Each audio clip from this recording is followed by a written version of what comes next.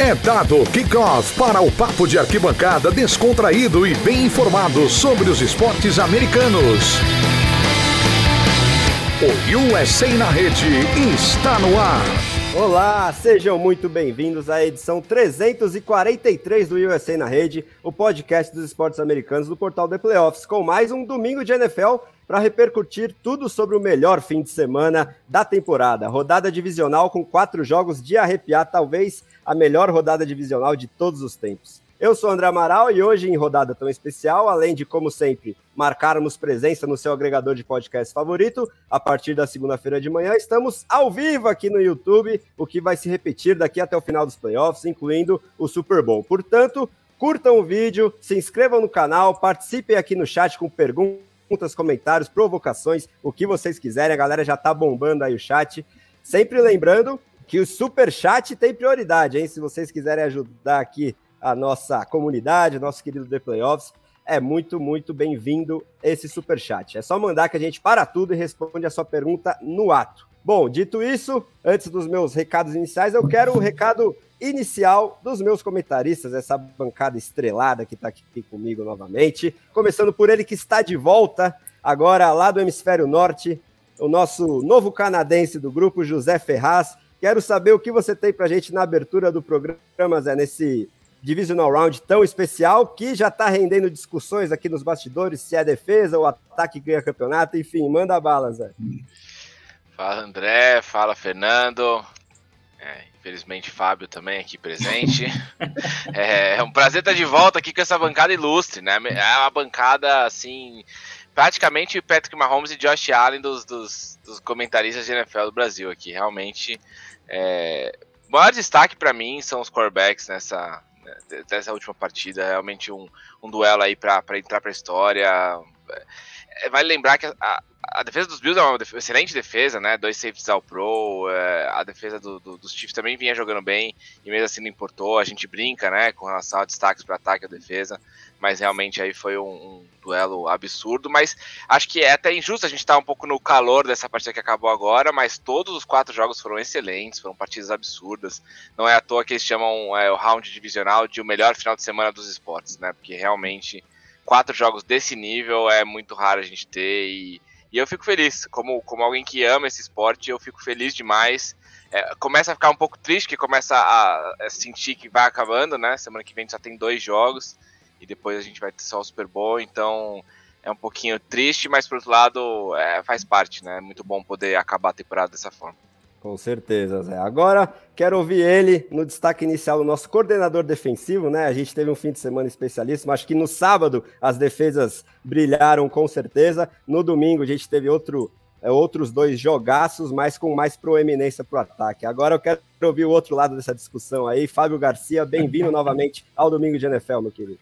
Grande André, um grande abraço para você, para o Zé e para todo mundo que está nos ouvindo aqui, Fernandão também. E, cara, meu destaque inicial, na verdade, vai para a comissão técnica, né? Eu acho que muitos treinadores se destacaram positivo e negativamente nesse final de semana, né? A gente teve ali o DeMeco Ryan, lá do San Francisco 49ers, fez uma partida excelente, mas eu acho que acima de qualquer para mim, o maior destaque negativo acabou caindo para o Matt LaFleur, lá do Green Bay Packers, que bancou seu coordenador de Special Teams, e isso, como todos nós, todo mundo que via jogos dos Packers previu ao longo do ano, acabou custando a temporada lá para Green Bay, que estava com uma vitória encaminhada, e aí teve um punch bloqueado, errou field goal, teve um grande retorno num kickoff, e acabou alinhando com 10 jogadores somente na hora de tentar bloquear o field goal que deu a vitória lá para o San Francisco 49ers. Então, acho que não adianta de nada você ser um leão na temporada regular, ganhar 13 jogos todo ano, chegar na pós-temporada e, assim como 2020, tomar decisões que comprometam o título. Os Packers eram favoritos absolutos ao Vince Lombardi e, mais uma vez, ficaram no caminho. E hoje parece muito mais próximo de um rebuild do que realmente chegar numa final de conferência ou chegar no Super Bowl no próximo ano. Pois é, né? A gente vai repercutir bastante isso, né? As duas seed 1 de ambas as conferências não fizeram jus aos descansos que tiveram, estão eliminadas, e quando a gente chegar aí no jogo dos Packers contra os Niners, isso vai ser um assunto bem quente. Agora, antes de eu apresentar o Fernandão, vou mandar na tela nosso primeiro superchat da noite aí. O Bills não foi para a final, do Jonatas Ribeiro. O Bills não foi para a final. Patrick Mahomes é sensacional. Go Chiefs. Imagina se ele tá contente, né, Fernando? Agora eu queria o seu destaque inicial hoje, nesse domingo de NFL, ao vivo aqui no YouTube, do nosso mais eloquente comentarista do The Playoffs. Seja bem-vindo novamente, Fer. Opa, obrigado, André. Boa noite para você, boa noite para o Zé, boa noite para o Fábio, boa noite aí a todos os nossos caríssimos viewers. Saudações de sempre aí para quem for nos ouvir na versão podcast. E pois é, né, André? Que fim de semana espetacular aí, né? Acho que a gente tem tanta coisa para falar ali, mas vou puxar o gancho do Fábio ali, que estava falando em rebuild dos Packers, né? Então a gente termina o Divisional Round aí com duas incógnitas aí quanto à sequência da carreira do Tom Brady e do Aaron Rodgers, né? Então a gente está presenciando, dependendo do que acontecer com esses dois, a gente está começando a presenciar essa troca de guarda da NFL, né? Então quem está chegando agora, né? Nós crescemos com uma geração de quarterback, mas quem tá chegando agora começa a ver surgir uma nova geração de quarterbacks, uma nova geração de estrelas.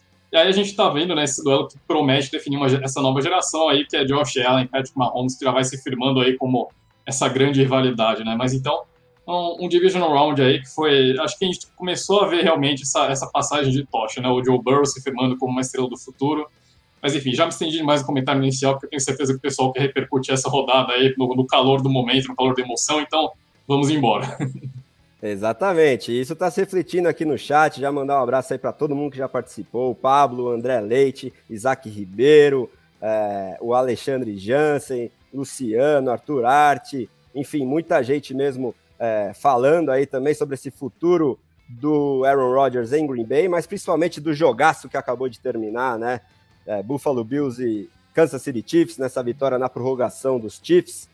E o pessoal também está perguntando sobre a Mia, né? Cadê a Mia, craque Mia, para pistolar aqui com os Packers? Ela estará ao vivo na terça-feira com a equipe do Livecast, galera. Agora, antes da gente começar aqui, jogo por jogo, para esmiuçar tudo sobre essas partidas desse fim de semana histórico já para a NFL, vou passar os nossos recados aqui que não podem faltar. Essa edição do USA na Rede está sendo gravada e será editada pela WP Oncast. Grave seu podcast ou qualquer material de áudio ou vídeo você também. É só falar com o Pix e tirar as suas dúvidas pelo telefone ou WhatsApp DDD 54 99620 5634 ou pelo site grupowpcom.com.br.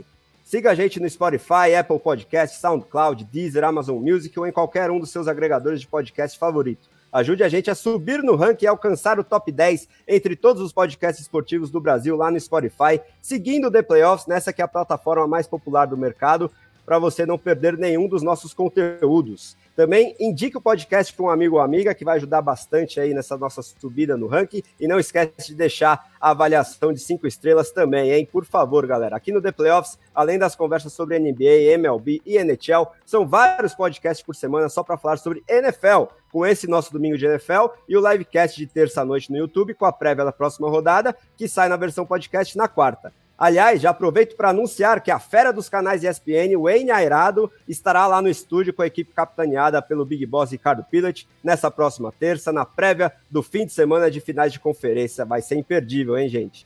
Semana que vem e pós-Super Bowl estaremos aqui ao vivo no YouTube novamente e a versão podcast continuará saindo normalmente na segunda de manhã. Temos também os grupos de WhatsApp para você discutir NFL ou qualquer outro esporte das principais ligas americanas com outros fanáticos pelo assunto. Se quiser entrar nos nossos grupos de WhatsApp, é só mandar uma mensagem para DDD 11 94666 8427. Tá aí na tela para você que quiser já deixar anotadinho. Bom, vamos então começar aí nas nossas análises.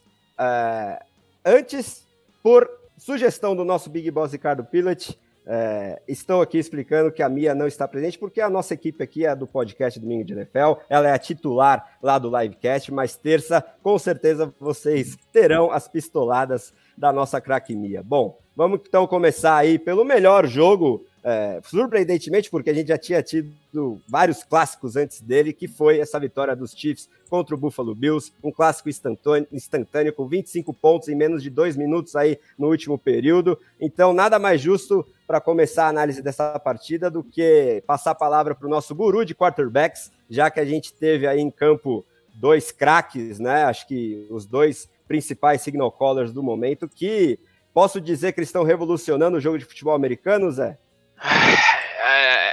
Eu costumo dizer que a gente precisa até de tempo, né, para analisar esse tipo de partida, porque realmente foi um espetáculo, assim, algo sem precedentes, né, na história do futebol americano. Concordo, André, quando você fala que talvez estejam revolucionando o jogo, a posição e tudo mais, porque não só eles foram muito prolíficos pelo ar, mas também tiveram corridas muito boas. Os dois quarterbacks tiveram jogos muito parecidos, inclusive, né, estatisticamente falando. Os dois, curiosamente, correram ali para 68, 69 jardas, né, 1 jarda só a diferença entre os dois. Os dois passaram das 300 jardas, o Josh Allen com 4 TDs, o Patrick Mahomes com 3. Assim, mas os números eu acho que nem fazem jus ao que realmente foi esse jogo. Como eu falei na minha prévia, a gente brinca um pouco, eu e o Fábio, nos grupos, com relação a defesas ganham campeonatos, ataques ganham campeonatos, mas a verdade, e o Fábio vai poder comentar aqui na sequência, é que eu nem achei que as defesas jogaram mal hoje. Em vários momentos, a pressão chegou até o quarterback. Claro, houve muito, especialmente dos Chiefs, eu achei que a secundária cometeu muitos erros de alinhamento mesmo, o cornerback passando a marcação para o safety ou vice-versa, muitos erros de comunicação, mas no geral as linhas defensivas conseguiram pressionar os quarterbacks. Eu acho que a grande característica que para mim é incrível, assim, é muito diferente desses dois caras, é a forma como eles manipulam o pocket, a forma como eles conseguem escapar da pressão, a forma como eles conseguem se movimentar.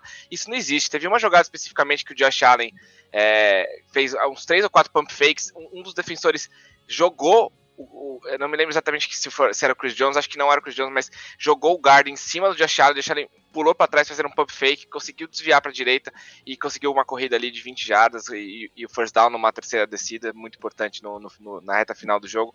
Então assim, é realmente quase impossível você defender contra um quarterback que consegue ficar 10, 6, 7 segundos com a bola ali evadindo, né, fugindo da pressão. Então, realmente, a atuação dos dois foi irretocável. Eu acho que o Josh Allen, eu acabei de twittar, eu acho que o Josh Allen não merecia ser eliminado. Ele teve, acho que, 9 touchdowns nessa pós-temporada, uma pós-temporada quase perfeita do quarterback dos Bills, que não vai não vai para o Super Bowl, né? Não vai nem para a final de conferência. É uma coisa curiosa. Não tem nem como negar que a pós-temporada do Josh Allen, por exemplo, foi muito melhor que a do Joe Burrow, que tá jogando bem, mas, enfim, de toda forma, chegou à final de conferência por conta do chaveamento. O chaveamento é uma coisa, talvez, um pouco subestimada até na NFL, né? Você pega a chave do Cincinnati Bengals, com todo respeito aí ao Las Vegas Raiders, né? Que eu acho é uma equipe que passou por muitas dificuldades essa temporada, mas se você enfrentar Las Vegas Raiders e Tennessee Titans, é muito diferente, né, de você enfrentar equipes muito mais qualificadas como o Buffalo Bills, que enfrentou a primeira equipe do New England Patriots, né, que é uma equipe qualificada, mas especialmente a questão do histórico entre as duas equipes, acho que pesa bastante, mas você enfrentar o Kansas City Chiefs aí numa rodada divisional é um jogo muito difícil. O Tony Romo e o narrador, que agora me foge o nome, falaram muito sobre como o Josh Allen precisaria vencer o Kansas City Chiefs para assumir esse posto de o cara na AFC, para chegar àquele patamar de, olha, agora eu sou o melhor, eu tô aqui, eu sou o cara a ser batido. Eu não sei se ele não venceu o Kansas City Chiefs hoje. Ele venceu, o Tony Romo falou isso, eu tenho a certeza absoluta. Quando o Josh Allen fez o primeiro touchdown, faltando 1 minuto e 13, ele já achou que tinha ganho o jogo. O segundo touchdown, faltando 13 segundos, ele teve certeza. Ele abraçou o Gabriel Davis, a câmera fixou nos dois, eles ficaram ali uns 20 segundos abraçados. 4 touchdowns ainda do Gabriel Davis, a gente vai ter tempo para falar sobre isso, mas e ele achou que tinha vencido em 13 segundos. Aí acho que a gente pode falar, e aí eu acho que foi um grande erro da defesa dos Bills, que jogou um prevent defense muito recuado, defendeu a end zone na última jogada quando não precisava. Eu sei que existe esse elemento explosivo no ataque dos Chiefs, eu sei que o Tyreek Hill tinha acabado de pegar um passe numa hot slant ali, corrido 60 jardas, enfim, 70 jardas, mas eu acho que você precisa pressionar o quarterback, não adianta você também só mandar 4 no pass rush nessa situação. Eu acho que você deixar o Mahomes um pouquinho de tempo para pensar, porque o Mahomes até, a gente fala bastante isso, né? O ideal para um quarterback, quando ele faz o drop back, quando ele recebe a bola e anda para trás, é ele fazer um movimento de hit só. Ele faz o drop back, chega no final de quando ele está indo para trás, ele já arma o movimento e lança a bola. O Patrick Mahomes não, ele fez 2 hits nessa jogada, o que significa que se os pass rush tivesse sido um pouco mais eficiente, talvez tivesse chegado nele, talvez tivesse impedido aí essa conversão, esse passe que colocou os Chiefs em posição de chutar um field goal. Então, há muito que destrinchar essa partida, a gente poderia ficar aqui realmente a noite inteira falando. Os Chiefs poderiam até ter ganhado no tempo regulamentar, o Butker, que né? Depois compensou, obviamente, com o acerto de field goal. Já tinha errado um field goal no final do primeiro tempo, que poderia ter custado, também errou um extra point, então realmente deu uma chance para os Bills vencerem essa partida, que talvez com esses field goals, esses chutes não teriam acontecido, mas de toda forma, aí retocava as duas atuações dos quarterbacks, realmente. Foi no cara coroa, né? O cara coroa. Aconteceu isso com o Mahomes, né? Há 3 anos atrás, quando ele enfrentou o New England Patriots na final de conferência. Os Chiefs tiveram inclusive aquela interceptação do Tom Brady, né? Que, se não me engano, o Dee Ford cometeu um offside, né? E aí a jogada voltou e o Tom Brady conseguiu o touchdown no overtime e venceu a partida. O Mahomes também não tocou na bola. Então, assim, acho que a mensagem para a torcida do Buffalo Bills The Bills vão voltar, os Bills vão voltar. Os Bills têm time para isso, são um dos melhores elencos da NFL. Perder essa partida no detalhe, mas acho que assim como os Chiefs, eles vão continuar batalhando ano a ano aí por essas vagas em finais de AFC, por essas vagas no Super Bowl. Então é triste, é duro. Se eu fosse torcedor do Buffalo Bills, eu admito que eu estaria agora realmente destruído. Eu talvez não estivesse fazendo essa live se eu fosse torcedor do Buffalo Bills. Mas, de toda forma, foi uma partida espetacular. Eu tenho certeza que eu vou lembrar desse jogo por muito tempo.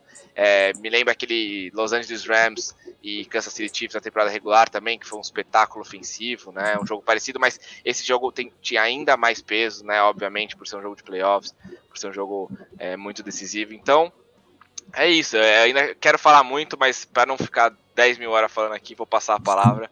Mas a gente ainda vai ter muita coisa legal para falar dessa partida. Como o Zé falou, é difícil repercutir a partida sem o calor do momento, porque realmente esse é um jogo para a gente sentar, analisar, reanalisar, tem muita coisa para ver.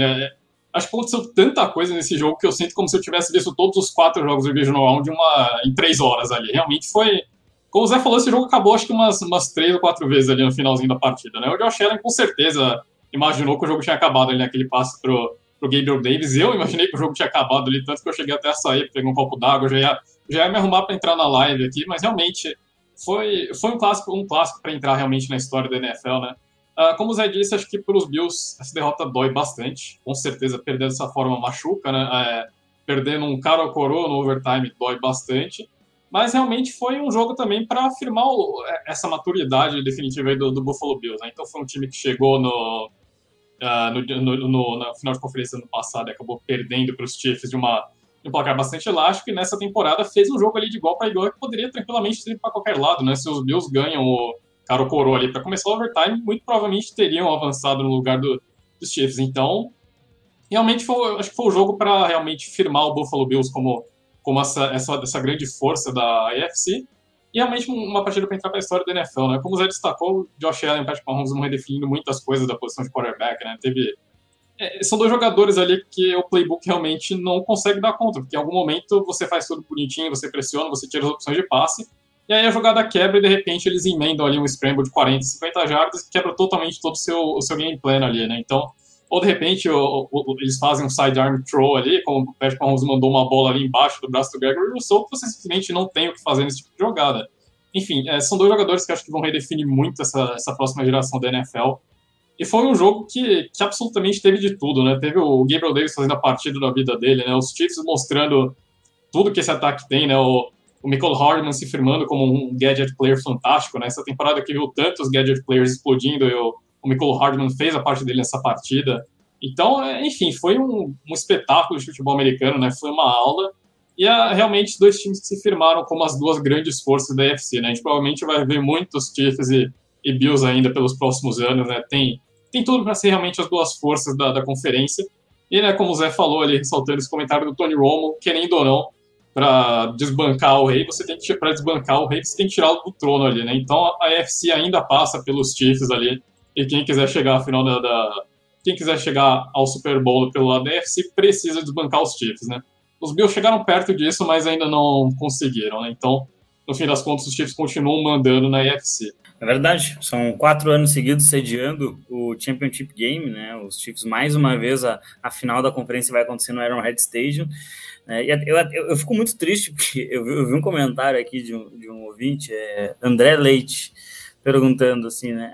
Na sua opinião, os Raiders deveriam ficar com o Carr? Cara, olha os quarterbacks que a gente acaba de ver, ele me lembra que eu tenho o Carr, né, velho? Cara, isso aí é pra entrar em depressão num domingo à noite, né? Mas a verdade é que pra mim, assim, hoje o Josh Allen, e eu falei isso nos grupos até, hoje o Josh Allen, pra mim, ele provou que ele tá no mesmo nível do Patrick Mahomes.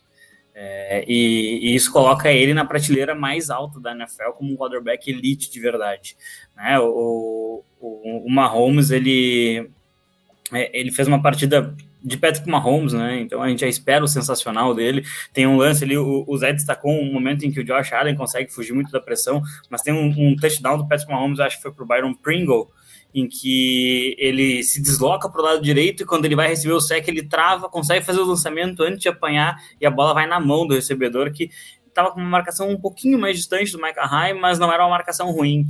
Então, foram dois quarterbacks que eles evitaram muito sacks hoje. Essa presença de pocket que o Zé trouxe, eu acho que é absolutamente sensacional. Outros QBs que não conseguem ter uma leitura do que está acontecendo ao seu redor teriam sofrido 6, 7 sacks. E eu acho que esse é um fator que a gente já começa a projetar, inclusive, para uma final de conferência, né? O Joe Burrow vem de um jogo de 9 sacks sofridos e o Patrick Mahomes dificilmente vai ter um jogo assim na carreira, né? Tem o Garoppolo está na final de conferência, né? Então, assim, cara, eu fiquei apavorado com o jogo de hoje, assim, porque muitas vezes quando a gente vai vendo partidas, que nem a dos Packers, por exemplo, a gente consegue ressaltar muitas coisas erradas que foram feitas. E esse jogo não, esse é um jogo de méritos. Esse é um jogo em que a gente vai conseguir realçar só o que as equipes fizeram para conseguir combater as fraquezas que a outra tem, né? Porque, afinal, são dois grandes QBs, mas são times que têm suas fraquezas, né? A fragilidade ali da secundária dos Chiefs, especialmente após a concussão do Tyrann Mathieu, ficou escancarada, né? O Gabriel Davis, acho que foi o primeiro recebedor da história da NFL, né, a conseguir 4 touchdowns de recepção num jogo de playoffs. Isso é um negócio absurdo, porque ele é geralmente a opção número 3, eu acho, lá dos Bills. Então, assim, foi realmente uma partida de tirar o fôlego, né? Hoje a NFL mostrou mais uma vez por que é o melhor esporte do mundo, e aí eu sou pago para discordar do Zé, né? Eu sou pago para discordar do Zé nos podcasts. É isso que a gente gosta. Eu tenho que fazer isso aqui, né? O Zé fala, torcedor dos Bills pode ficar tranquilo porque os Bills vão voltar. Eu não sei se vão voltar. Eu não sei se vão voltar dessa forma, porque Brian Daboll e porque Leslie Frazier podem sair e uma mudança dos dois coordenadores pode ter um efeito gigantesco em cima desse time. Talvez o Frazier, justamente por perder um jogo em 13 segundos, tenha algumas restrições, mas o Brian Daboll fez uma partida absolutamente sensacional, chamando jogadas. Esse ano ele evoluiu em relação a ele mesmo, não abandonou o jogo terrestre nos playoffs, e isso foi muito interessante, e foi muito do sucesso ofensivo dos Bills, né? O time de Buffalo está eliminado, mas foi um sucesso ofensivamente na pós-temporada, e então eu acredito que ele vai ser head coach na NFL, e essa mudança pode ser, ela vai impactar com certeza. Como que vai ser, a gente vai descobrir a partir de setembro, mas eu não garantiria, especialmente porque eu acho que ano que vem vai ser o ano que o Justin Herbert vai conseguir chegar nos playoffs com os Los Angeles Chargers. Nunca é uma garantia, desculpa eu já emendar aqui, André, nunca é uma garantia mesmo, Fábio. Eu acho que você voltar para os playoffs, que tudo pode acontecer, né? Ano passado a gente viu aí os Browns, por exemplo, terem uma temporada excelente e esse ano nem chegaram nos playoffs. Eu concordo com você.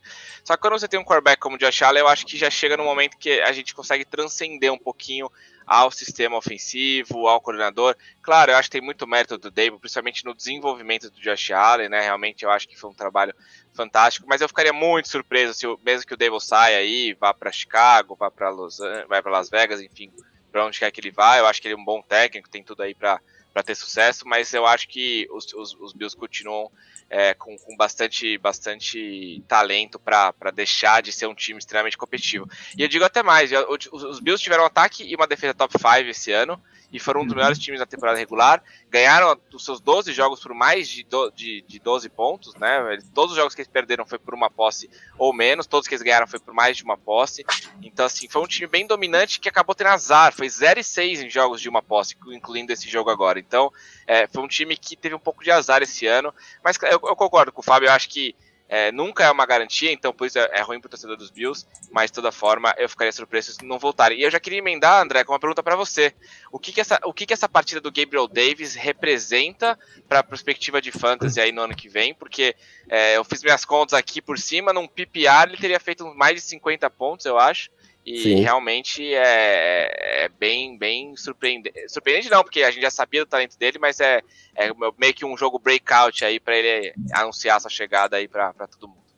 Exatamente, né? Jogo histórico aí do Gabriel Davis, mostrando suas credenciais desse jogador que eu já gostei muito na temporada de calouro, né?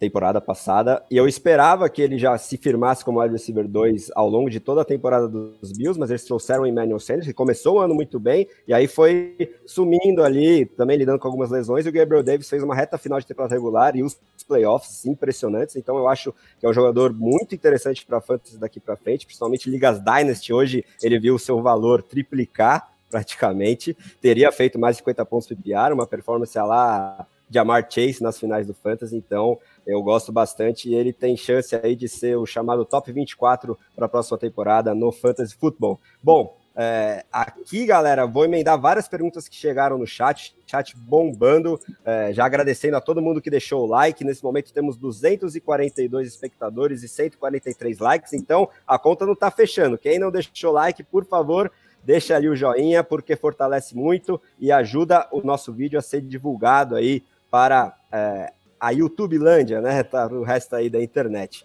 Então, eu vou começar com uma pergunta muito interessante que eu até tinha anotado na nossa pauta antes da nossa gravação começar, que foi sobre o desfalque do Tyrann Mathieu, né, o principal safety dos Chiefs. Então, nada mais justo do que passar para o Fábio essa pergunta.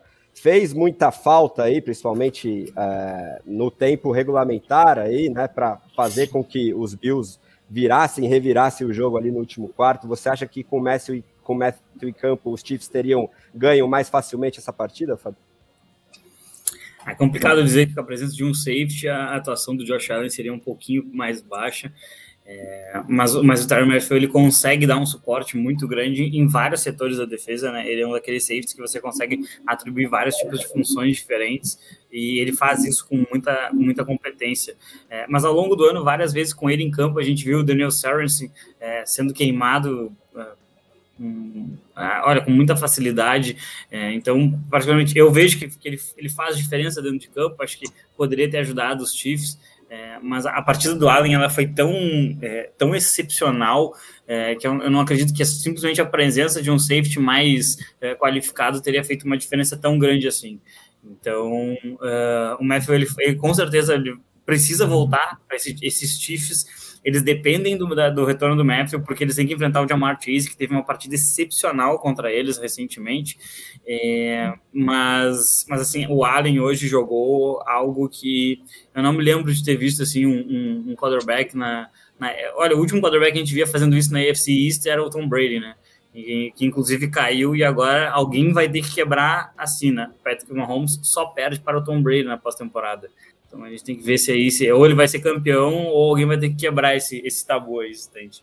Pois é, né? Foi o Alan Roberto que mandou a pergunta sobre o Tyrann Mathieu. E também tem muita gente repercutindo e aí sim, os só para quarterbacks. completar, André, só para completar, eu concordo com ele. Os Chiefs precisam sim de um cornerback elite, um linebacker elite e um defensive coordinator um pouco melhor também. Né? Tem lacunas nesse elenco dos Chiefs, mas acho que o quarterback e um edge, é tão edge faria bem também para esse time. Um edge elite também faria bem. Sim, é tão excepcional que consegue suprir aí todas essas carências. E aí, vou passar agora para o Zé para ele falar sobre os quarterbacks, né? O Luiz Eduardo aqui começou perguntando se seria um erro da minha parte imaginar o Mahomes nos top 10 ou top 5 quarterbacks da NFL. Hoje ou daqui 5 ou 10 anos, acho que ele se refere à história da Liga de Futebol Americano Profissional, e aí muita gente repercutindo também o Justin Herbert, que foi lembrado pelo Fábio, né? Mais um talento jovem que vai ser cara aí da NFL para o futuro. Se a gente lembrar só da AFC, ele ainda tem o Lamar Jackson, que sofreu com muitas lesões nessa temporada, mas também é um signal caller jovem, de outra característica, que também já foi MVP, é um franchise player. E também a galera falando de nova era de ouro da NFL, acho que todos esses quarterbacks podem representar isso, né, Zé? Mas de qualquer forma, responde aí o Luiz Eduardo sobre o Mahomes já no panteão da história dos quarterbacks da NFL. E também teve uma outra pergunta, um comentário bem legal, se a gente já pode chamar o Allen versus Mahomes, né, que já é uma rivalidade estabelecida, de um novo Brady versus Rodgers. O que você acha, Zé? Bom, o Mahomes no top 10 da NFL, da história da NFL, ele já tá. Eu vou te dizer, eu sei que talvez o Fábio vá torcer o nariz um pouquinho, a gente já teve essa discussão até há mais tempo ainda do que, né, enfim, com menos evidência do que a gente tem hoje, mas top 10 ele já tá, o que ele faz é realmente surreal, é a 4ª final de conferência seguida, assim, e com o time precisando de atuações heróicas históricas como essa, né, então... Realmente, para mim, ele já é um dos 10 melhores. 5 ainda é cedo. A gente ainda acho que ainda é possível colocar 5 nomes na frente dele aí por conta de todo o histórico e tudo mais. Mas enfim, eventualmente, acho que se ele se mantiver saudável, ele vai chegar lá. E o Josh Allen, se continuar nessa trajetória, também tem tudo para eventualmente começar a entrar nessa discussão. Com relação ao Justin Herbert e os QBs da AFC, pois acho que é até injusto, né? Porque a gente já deu como uma final da AFC antecipada, esse Bills e Chiefs, mas o Joe Burrow tem algo a dizer sobre isso. Eu não acho que os Bengals vão ganhar essa partida, tá? Mas eu não acho que vai ser o passeio que algumas pessoas estão imaginando, não. O Joe Burrow é um quarterback de outro estilo, como o Fábio falou, perfeitamente concordo. Olha só que milagre, né? Ele é pago para discordar de mim, mas eu às vezes concordo com ele, né? Eu abro meu coração para essa possibilidade. Quem sabe aí nesse 2022 o Fábio possa também. Mas eu concordo plenamente que Mahomes e Allen não teriam um jogo de 9 sacks como o Burrow teve. O Burrow ele é aquele cara um pouco mais tradicional. Mas mesmo assim, ele também é espetacular. E eu acho que contra essa secundária dos Chiefs, do jeito que jogou hoje, o Ja'Marr Chase, T. Higgins e o Joe Burrow vão anotar pontos também. Então o Mahomes novamente vai ter que colocar muitos pontos no placar, mas é que a gente sabe que ele coloca o quanto precisar. Hoje precisaram de 42, ele foi lá e colocou 42. Então, ganhar a AFC nos próximos anos vai ser uma tarefa bem complicada, viu? Vai, o negócio tá pegado realmente. Agora, para a gente encerrar a análise desse jogo, e já que a letra foi dada nos comentários e aqui na análise da galera, Fê, você acha que dá para chamar aí essa partida que acabou de terminar de Super Bowl antecipado, ou pelo menos de final da AFC antecipada? Daqui para frente, a gente pode chamar os Chiefs de favoritaços à la Arnaldo Ribeiro, ou você acha que não é bem assim? E também sobre o futuro aí do Buffalo Bills, né? O Fábio já trouxe a lembrança de que provavelmente eles perderão um ou ambos os coordenadores, né? Defensivo e ofensivo. Você acha que esse futuro imediato aí dos Bills está garantido porque eles têm um quarterback de exceção? Ou eles vão ter que trabalhar aí nessa off-season para suprir essas prováveis lacunas, Fê? Bom, André, começando então agora a primeira parte da pergunta era dos Chiefs favoritos. Do Super Bowl antecipado, né? E dos Chiefs favoritos. Bom, eu acho que ainda é um pouco cedo, né? Como o Zé trouxe, tem que jogar contra os Bengals ainda. Esse time dos Bengals tá com seu mantra lá, né? Why not us? Então, por que não os Bengals, né? Por que não os Bengals que vão quebrar? Porque não é o Joe Burrow que vai quebrar essa escrita aí de só o Tom Brady ganhar do Patrick Mahomes, né? Realmente, os Chiefs são os favoritos inquestionáveis para essa partida. Mas eu tô longe de cravar que é uma certeza absoluta que os Chiefs vão passar o trator e vão destruir os Bengals ali. Tem o favoritismo, mas esse time dos Bengals já mostrou que não liga muito para essa história de favoritismo, né? Então, vamos ver aí. Acho que Joe Burrow e companhia tem sim alguma coisa a dizer realmente. Mas, inegavelmente, os Chiefs surgem sim como favoritos ao Super Bowl, né? Até porque os dois times que vêm pelo lado da NFC, embora tenham qualidade, principalmente do lado dos Rams, os 49ers vêm aos trancos e barrancos, mas vão vencendo ali também, né? Mas realmente parece que o favoritismo está vindo do lado da AFC, como a gente já vinha apontando ao longo da temporada. Então, os Chiefs são favoritos, mas está longe de cravar que foi um Super Bowl antecipado e que agora os Chiefs vão, sem qualquer contestação, até o pódio ali para o Vince Lombardi. Ainda temos 2 jogos aí pela frente e acho que não dá para cravar isso, né? Enquanto ao futuro do Buffalo Bills, eu vou pelo lado que o Zé falou também. Eu acho que com o fator Josh Allen, independentemente do Brian Daboll sair ou não, esse time tem os melhores quarterbacks da NFL. E aí você transcende a questão de coordenador ofensivo, de quem vai trabalhar com o Josh Allen ou não. Eu acho que a cara da franquia do Buffalo Bills hoje é o Josh Allen, independente de quem estiver chamando jogadas, quem estiver coordenando o ataque, os Bills têm um cara que consegue transcender tudo isso. Então, para mim, os Bills têm o seu futuro mais que garantido, independente de mudança no coaching staff dessa off-season, ou, enfim, se o Brian Daboll continuar, o que parece pouco provável, né? Mas, enfim, se continuar, aí não muda nada, né? Mas se mudar também, não vejo maiores problemas. Acho que a gente deve ver o Buffalo Bills continuando como uma das grandes forças da AFC para a próxima temporada também. Boa, Fê. Agora, agradecendo aí a galera que tá no chat, que deixou o like também. Lembrar para vocês mandarem o superchat aí para fortalecer a gente. Vai ser colocado na tela e respondido no ato. Agradecer, né, nosso grande amigo Lucas Oliveira, falando que só tem galã nessa live. Olha o time dos playoffs, é muita bondade sua, Lucas. Mandar um abraço também pro Júnior Mendonça, que é meu colega de BRFF. Já falou que tá esperando a revanche contra os Chiefs no Super Bowl. Ele que é torcedor fanático dos Niners. Bom, vamos então falar sobre o outro jogo do domingo, a vitória do Los Angeles Rams por 30-27 contra o atual campeão Tampa Bay Buccaneers. Não vai conseguir aí o bicampeonato, abrindo essa série de 3 jogos que foram decididos em walk-off field goals, né, pelo time visitante, os 2 jogos de sábado e esse primeiro jogo de domingo. Uma insanidade completa o final dessa partida, né, Fabio? Os Rams venciam por 27-3 até o finalzinho ali do terceiro quarto, aí a gente vislumbrou um novo Super Bowl 51 por parte do Tom Brady, né, que chegou a empatar a partida, mas no final Cooper Kupp e Matthew Stafford combinaram mais uma vez esse entrosamento maravilhoso que eles demonstraram durante toda a temporada e permitiram com que o Matt Gay chutasse para a vitória dos Rams e muito alívio lá para o time de Los Angeles. Mas começa pra gente destrinchando essa partida, Fabio. Essa partida, eu acho que ela ainda é mais difícil de explicar do que a última, porque os times conseguiram falhar demais em momentos muito, muito, muito delicados da partida, né? A gente viu o Tom Brady sofrendo um fumble pro Von Miller, que era para ter sido finalizado o jogo naquele momento, acho que estava 27-13, né? E aí, logo depois, numa falha de comunicação terrível com a linha ofensiva, o center faz um snap sem o Matt Stafford chamar, a bola passa por cima dele, a bola é recuperada pela defesa dos Buccaneers, e o time tenta avançar, não consegue, tem erro de field goal. Foi um final de partida absolutamente inacreditável, e eu acho que os Bucs pagaram caro por 2 fatores, né? O primeiro, por conta de uma lesão na sua linha ofensiva, né? O Wills fez muita falta na posição de right tackle, né? E os Rams conseguiram aproveitar isso de uma maneira bem inteligente, então eles sobrecarregavam um lado e jogavam o Aaron Donald no outro, que é praticamente sobrecarregar os 2 lados, né, porque o Aaron Donald é absolutamente sensacional.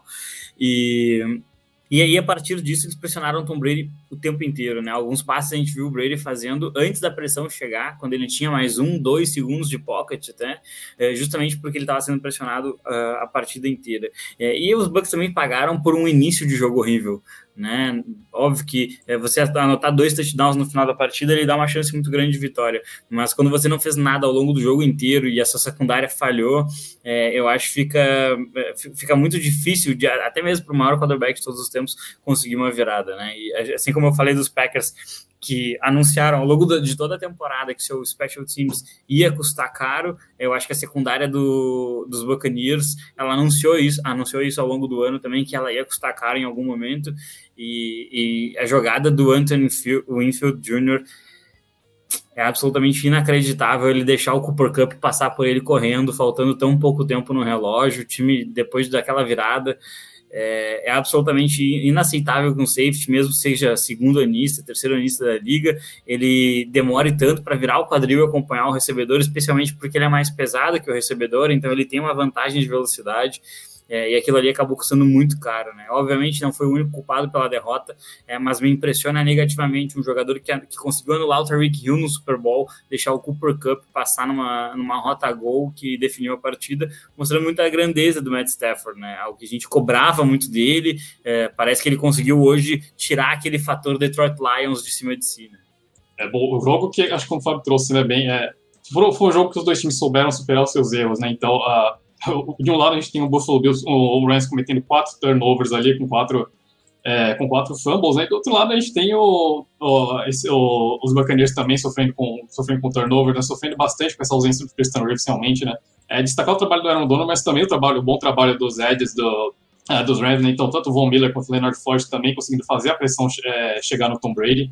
Então foi um jogo emocionante, mas também um jogo que teve seus maus momentos ali, né? Teve esse snap medonho ali, né? Como o Fábio destacou, acho que teve lembrança ali daquele snap do Manny Ramirez no Super Bowl 48, que ele mandou a bola quase na orelha do Peyton Manning na primeira jogada da partida ali. Então foi um jogo que teve seus momentos esquisitos ali, né, realmente, né? Mas eu confesso que tinha uns lampejos ali do jogo dos Colts contra os Buccaneers ali na temporada regular, né? Que os Colts começaram abrindo vantagem no primeiro tempo, conseguiram abrir 2 posses ali, mas chegou no segundo tempo os Buccaneers conseguiram reagir, né? E eu confesso que quando terminou o primeiro tempo eu imaginei que isso poderia de fato acabar acontecendo, né? Mas os Rams se colocaram em posição para perder esse jogo, né? Teve o Cam Akers sofrendo um fumble ali na linha de 1 jarda, né? No final do primeiro tempo.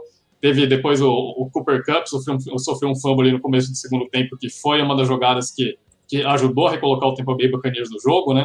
Ele no finalzinho o Cam Akers voltou a sofrer mais um fumble. Então, enfim, os Rams tiveram muitos erros nessa partida aí. E é raro você escapar com uma vitória ali, um jogo sofrendo 4 turnovers e, enfim, vencendo e terminar vencendo a partida, ainda mais contra o Tom Brady, né? Mas os Rams deram chance para os Bucs voltarem para o jogo, deram chance de sobra para o Tom Brady voltar para a partida e quase que a gente teve realmente um 28-3 ali 2.0, né? Foi um 27-3 que os Bucs buscaram, e se não fosse realmente essa falha aí do Anthony Winfield no último lance da partida, acho que a gente poderia ter mais um overtime, né? Mas mais um jogo definido, né? Os 4 jogos desse Division Round definidos em walk-offs, né? Foram 3 field goals e mais o touchdown ali dos Chiefs. Então, um jogo que fez jus, acho que é tudo isso que a gente viu nesse Division Round, né? Como o Fábio disse, o Matthew Stafford, enfim, ali, né? Tirando o Detroit Lions dele e fazendo, tendo seu drive com a assinatura dele ali, né? Acertando essa bola para o Cooper Kupp. Vencendo jogos no último drive é uma das especialidades do Stafford, né? Ele acrescentou mais um aí para a carreira dele, né? Agora com o Big Ben aposentado, se não me falha a memória, o Stafford passa a ser o terceiro da NFL, né, nessa estatística. Acho que ele fica atrás apenas do Tom Brady e do Matt Ryan, se não me falha a memória. Então, ele tinha esse fator clutch nos Lions, mas uma coisa é você fazer isso durante a temporada regular e outra é você fazer isso contra o atual campeão do Super Bowl, tendo o Tom Brady do outro lado, né? Então, os Rams, apesar dos erros, né, que não dá para você cometer sempre ali, conseguiram mostrar que são um time ali que realmente consegue vencer, consegue deixar esses erros para trás, né? Então, o jogo que, apesar dos problemas, acho que deixa os Rams um pouquinho mais confiantes ali, seja para a final de conferência contra os 49ers, seja para um eventual Super Bowl, né? Mas tem algumas coisinhas ali que precisa corrigir realmente, e uma delas é cuidar melhor da bola, né? Turnovers foram um problema constante para os Rams ao longo da temporada, e hoje voltaram a ser. É o tipo de erro que você não vai poder cometer no final de conferência, você não vai poder cometer muito menos no Super Bowl. Eu vou aproveitar um gancho rapidinho aqui só para responder o pessoal, que acho bem legal que está interagindo ali, acho que foi a Alan Roberto que perguntou.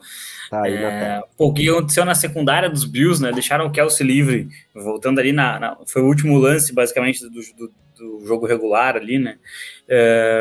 Na minha opinião, é um erro de chamada, na verdade, porque o Frazier ele joga todo mundo pro fundo para cobrir a end zone, não tomar um touchdown, que seria o touchdown da derrota, e ele acaba dando o campo de propósito, né? Isso é uma defesa prevent.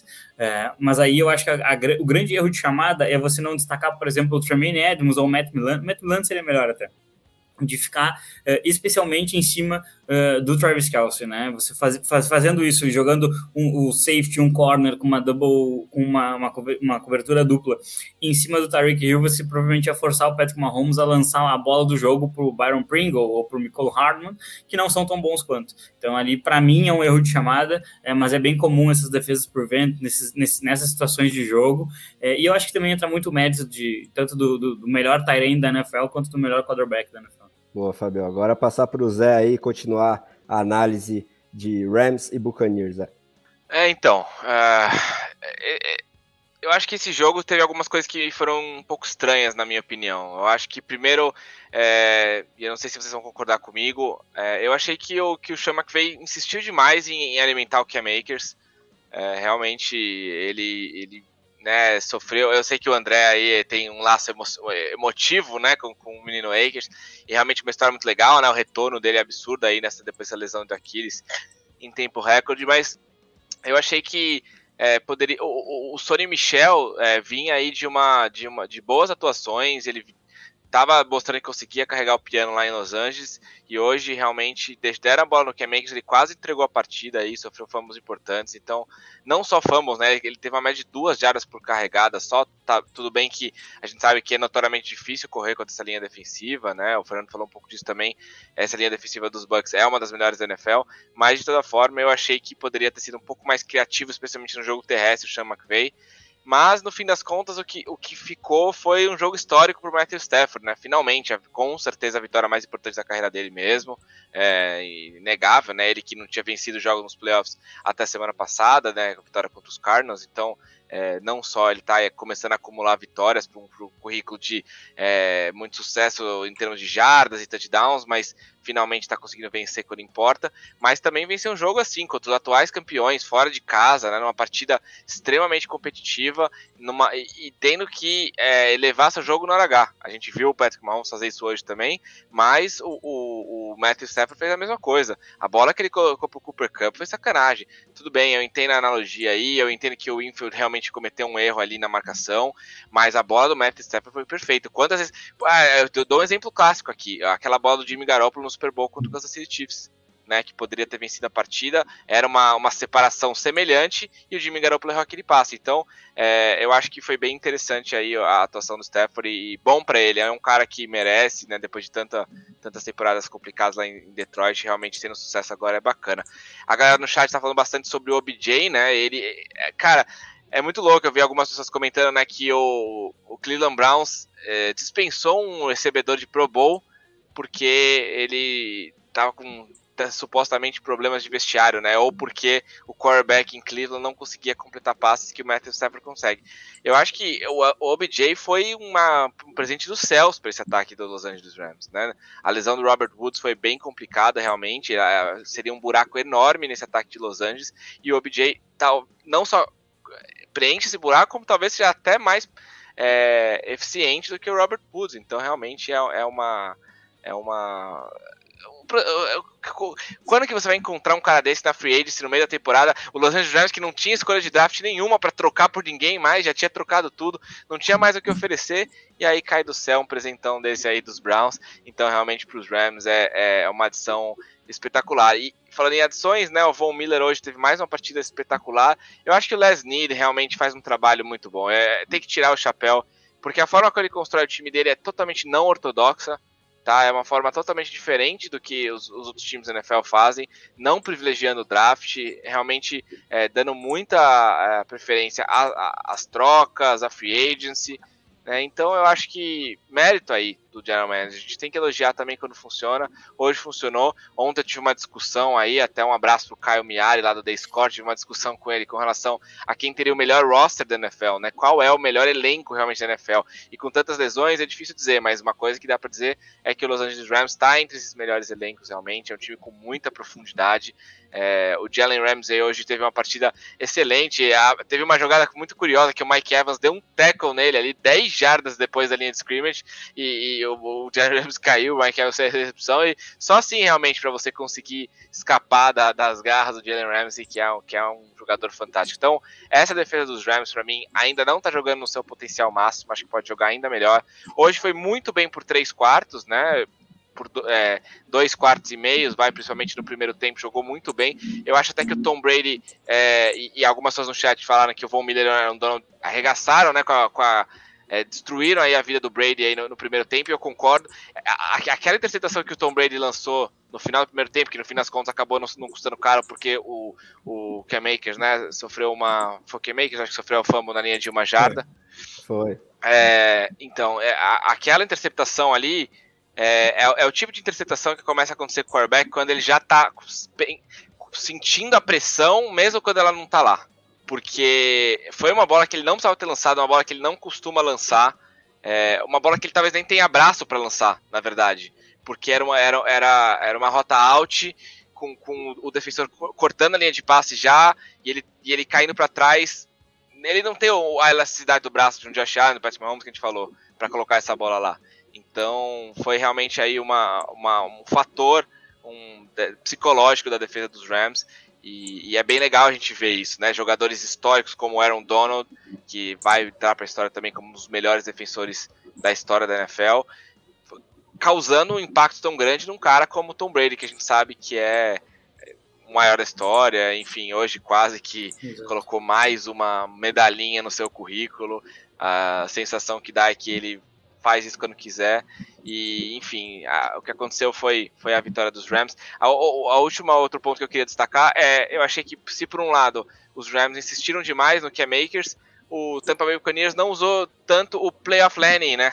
O Leonard Fournette, que joga tão bem nos playoffs, voltou agora, né? Um cara que foi tão essencial para o sucesso da equipe na pós-temporada do ano passado. Dessa vez teve só 13 carregadas, foi um pouco mais envolvido no jogo aéreo também, ele que evoluiu bastante nessa função, ele teve 9 recepções, que é um número bem alto aí para um running back, né? Foi o líder em recepções do time, mas achei que faltou um pouco mais correr com a bola, né? Estabelecer o jogo terrestre, controlar o relógio, eu falo tanto isso, né? Os Rams tiveram 10 minutos a mais de posse do que o Tampa Bay Buccaneers. Tudo bem, de novo, o Tampa Bay estava sem o Ryan Jensen, né? Sem o seu left tackle também, 2 jogadores importantes na linha ofensiva que fazem muita falta, mas de toda forma você tem que conseguir estabelecer o jogo terrestre, você precisa gastar o relógio, você precisa deixar ataques potentes como esse de Matthew Stafford, Cooper Kupp e OBJ fora de campo. Não foi o que os Bucks fizeram, vão para casa. Se o Buffalo Bills é um time que eu acho que volta, o Tampa Bay Buccaneers tem um grande ponto de interrogação na cabeça. O Tom Brady já falou em aposentadoria nesses últimos dias. O Bruce Arians vive falando em aposentadoria também. Acho que é um segundo técnico mais velho da NFL, né? Depois do Pete Carroll, se eu não me engano. Muitas dúvidas. Chris Godwin é free agent. Enfim, Rob Gronkowski está sempre querendo se aposentar também. Então, a gente pode ver um time do Tampa Bay Buccaneers igual, com todas as mesmas peças ano que vem, competindo aí por final de conferência.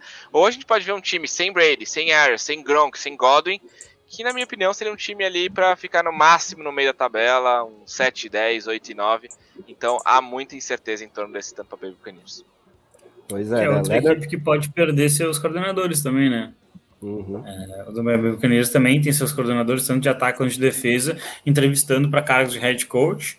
Eu vi o pessoal criticando o Todd Bowles ali por mandar 7 jogadores em blitz contra o Stafford, e a crítica é absolutamente correta, né? Porque o Stafford foi um dos melhores quarterbacks da liga contra blitz, então acho que ele poderia ter adotado uma postura mais conservadora, mas é o jeito dele, né? Não adianta, isso aí é uma questão muito do próprio Bowles fazer defesa. E tem um ponto que o Zé trouxe ali que é absolutamente sensacional, né? O general manager do Los Angeles Rams, o Snead, né? Os Rams agora que estão a um jogo de jogar o Super Bowl em casa, né? Nunca tinha acontecido até ano passado, agora vai acontecer todo ano, parece. Isso até 2024, quando for o Super Bowl em Vegas, né? Que a gente sabe que isso aí já coisa não acontece. Mas assim, o Les Snead, quando ele foi formar o time para esse ano, eu acho que ele pensou numa partida exatamente como a de hoje, né? O Jared Goff teria completado aquele passe no Cooper Kupp? Eu acho que não. Eu acho que o Jared Goff muito possivelmente teria lançado uma interceptação ali. Ele teria sentido o Tom Brady crescendo na partida e teria entregado o jogo. Então, assim, eu acho que o maior acerto é esse. Eu brinco muito com o Zé ali de defesas, de ataques, mas a NFL está num nível que você precisa de um quarterback minimamente competitivo, que o Goff não era e o Stafford é. Então, acho que é um acerto muito grande você ir buscar um quarterback, não importa o que aconteça, né? Então, acho que a grande resposta que o Stafford poderia dar para essa troca, que custou a escolha de primeira rodada, foi justamente essa.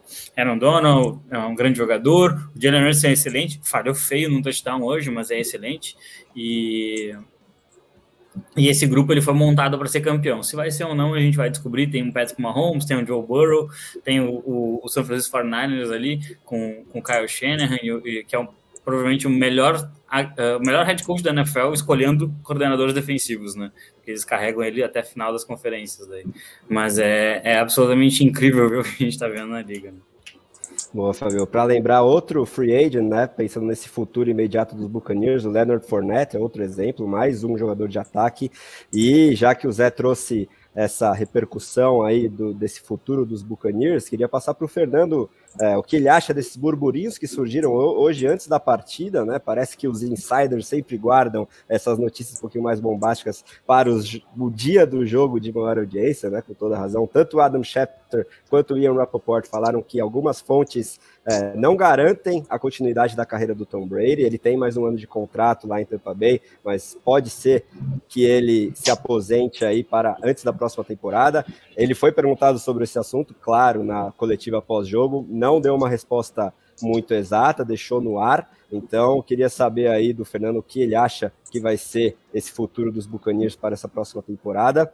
E antes de eu passar a palavra para ele, só para não deixar o André Leite na mão, ele está perguntando os nossos times, meus e do Fê. O Fernando é Indianapolis Colts, né? Roxo de carteirinha. Ele já está falando que sabe que o Zé é Jets e que o Fábio é Raiders. Eu não tenho time definido, viu, na NFL, André, porque como eu sou muito ligado no Fantasy Football, eu tenho simpatia pelos jogadores, né? E não por um time... Mentira, ele torce para os Bears, mas ele tem vergonha de dizer. Eu ia emendar isso. Só que eu gosto muito da figura Justin Fields. Então, ele foi draftado lá nos Bears, eu me empolguei, mas eu ainda não posso falar que é um amor 100% completado, mas digamos que é uma simpatia forte, assim como eu tenho pelo K-Makers, que o Zé deu a letra também, é um jogador que eu gosto muito. Curti que ele conseguiu voltar a tempo, mas hoje quase custou aí a classificação dos Rams. De qualquer forma, Fernando, manda a bala aí sobre esse futuro imediato dos Buccaneers, por favor.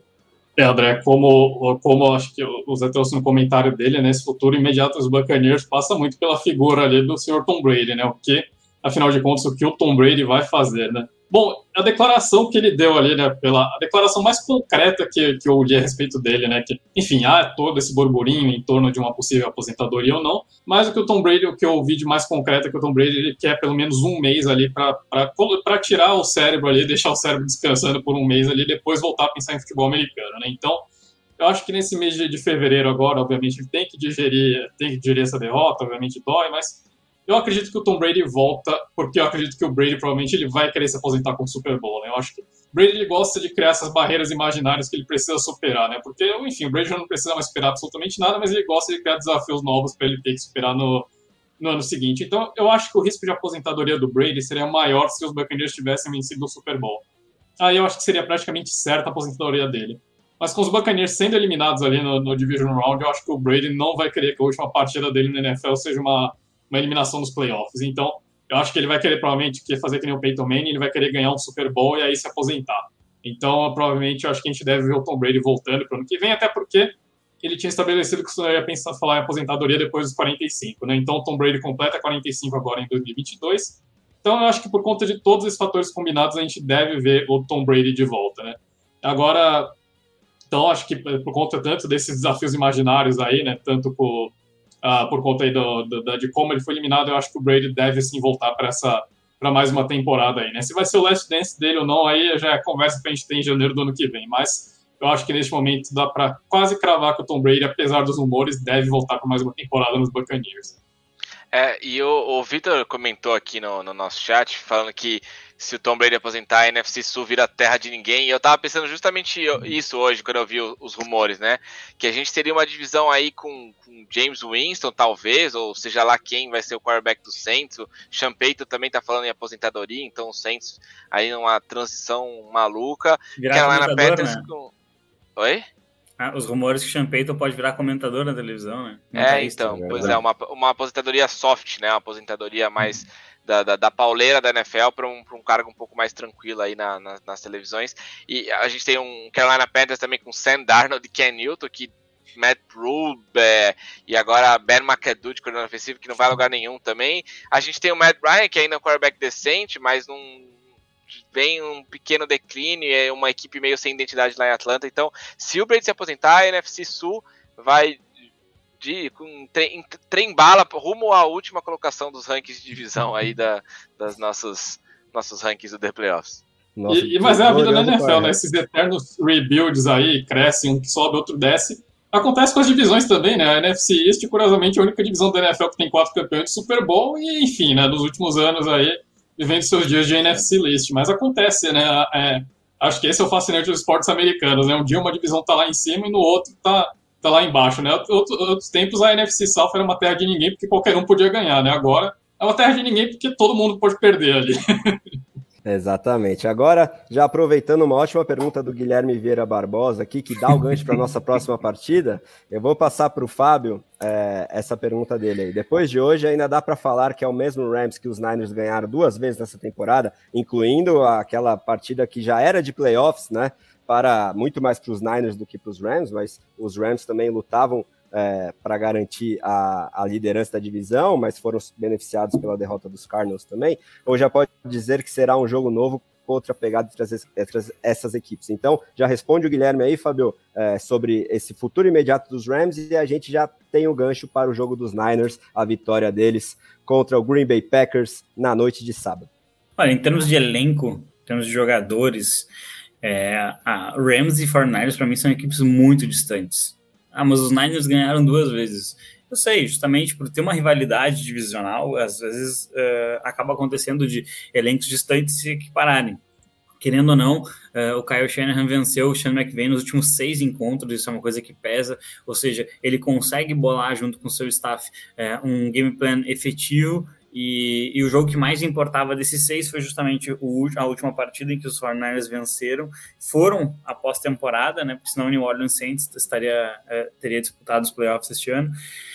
E eu acho que a grande questão é focar nos jogadores que são decisivos para esse 49ers, né? É um time que tem uma capacidade muito grande, e aí entra um ponto que eu vi também bastante gente comentando aqui, que o Aaron Rodgers é pipoqueiro, que jogou muito mal e tudo mais, e eu vou defender o Aaron Rodgers aqui, na verdade. Eu acho que ele teve uma partida em que ele enfrentou uma defesa que fez um game plan e uma execução disso muito forte, né? E eu acho que esse é o grande trunfo para esses 49ers ter esperança contra o time dos Rams. Por quê? Eles conseguiam pressionar com 4 jogadores. Além disso, eles conseguiam dobrar a marcação no Davante Adams. E eles tiveram um problema no início da partida, mas eles conseguiram razoavelmente conter as corridas, né? Então, foi um time que utilizou muito bem essas virtudes. Então, o Rodgers, ele era pressionado, aí ele tinha que lançar qualquer bola ali pro Davante Adams tentar fazer um milagre, né? Acho até que a última tentativa de passe que ele fez pro Adams, né, que foi quase um punch, ele errou a leitura, né? Deveria ter sido numa rota, eu acho que era uma rota in, não, era uma rota over, estava entrando atrás do linebacker. Eu acho que era do Lazar, mas não tenho certeza, mas o passe era no outro lado do campo e o Rodgers acabou errando ali, mas a partida que a defesa dos 49ers fez foi excelente e ela vai chegar agora para tentar repetir isso, né? Eu acho que a linha ofensiva dos Rams vai ser a grande dúvida, né? Se eles conseguirem dar um mínimo de tempo para o Stafford e conseguirem pavimentar um pouquinho o jogo terrestre, o McVay deve chegar ao seu segundo Super Bowl, né? Especialmente porque o que é o grande problema dos 49ers, né? Os 49ers têm um problema muito grave chamado quarterback lá, né? O Jimmy Garoppolo é absolutamente horroroso. Você olha para os 4 quarterbacks que estão nas finais de conferência, você vê 3 quarterbacks que você confia e um quarterback que você não entende como tá ali, né? É uma tartaruga em cima da árvore. Como é que chegou lá? Não se sabe isso, né? Ele está sendo levado, né? E eu particularmente achei um jogo bastante decepcionante por parte tanto da linha ofensiva dos 49ers quanto do Shanahan em si, né? Querendo ou não, o ataque dele não anotou pontos praticamente, e ele vai precisar fazer um jogo muito melhor contra os Rams para chegar no Super Bowl. E a grande questão é justamente o comentário ali do Genário Alves, né? Deebo Samuel sofreu uma lesão e é um jogador absolutamente dinâmico que dá uma cara diferente para essa equipe. Se ele não jogar 100%, o que é muito provável, os 49ers perdem muita força ofensiva, muita mesmo. Então, os Rams para mim são favoritos para disputar um Super Bowl em casa. E acho que esse jogo aí do próximo domingo, 8h40 da noite, né, vai ser um jogo muito, muito, muito pegado mesmo. Vai ser o jogo que a gente vai emendar a nossa live aqui novamente no próximo domingo. E agora vamos destrinchar essa vitória dos 49ers, né? Começar aí pelo Fernando. Não é que os special teams realmente custaram a temporada dos Packers, né, Fê? A gente veio cantando essa bola, não só a gente, mas todo mundo que analisa com um pouquinho mais de critério a NFL, uma equipe que estava com um ataque rendendo muito bem, tem o muito provável MVP da temporada pelo segundo ano seguido no Aaron Rodgers, a defesa jogando bem também, mas os special teams sendo o completo oposto dessas duas unidades, né? Era lambança atrás de lambança e jogando em casa aí no Divisional Round, isso custou a vitória contra os Niners, que tiveram, acho que a jogada mais decisiva da partida, exatamente o touchdown numa recuperação de um punch bloqueado não logo depois, mas poucas jogadas após, poucos drives após, um field goal também bloqueado pelos 49ers. Você acha que isso foi o principal fator desse jogo? E depois destrincha toda a partida pra gente, Fê. Sem sombra de dúvida, esse fator determinante, né, André? Porque só aí já foram 10 pontos, né? Foram 3 pontos ali naquele field goal bloqueado no Mason Crosby no último lance do primeiro tempo, e aí foram mais 7 ali naquele punch bloqueado do Bo Horkins ali, retornado pelo Talanoa Hufanga, né, o safety novato ali dos 49ers. Então, né, no fim das contas, os special teams que a gente normalmente acaba esquecendo ao longo da temporada, né, mas realmente foram que acabaram custando o ano dos Packers, né? O jogo começou da forma perfeita, né? Os Packers fizeram um drive ali de abertura com mando manual, né? O Davante Adams, acho que ele conseguiu 3 recepções para first down ali. Enfim, foi um drive praticamente perfeito ali dos Packers, finalizado com o touchdown do A.J. Dillon.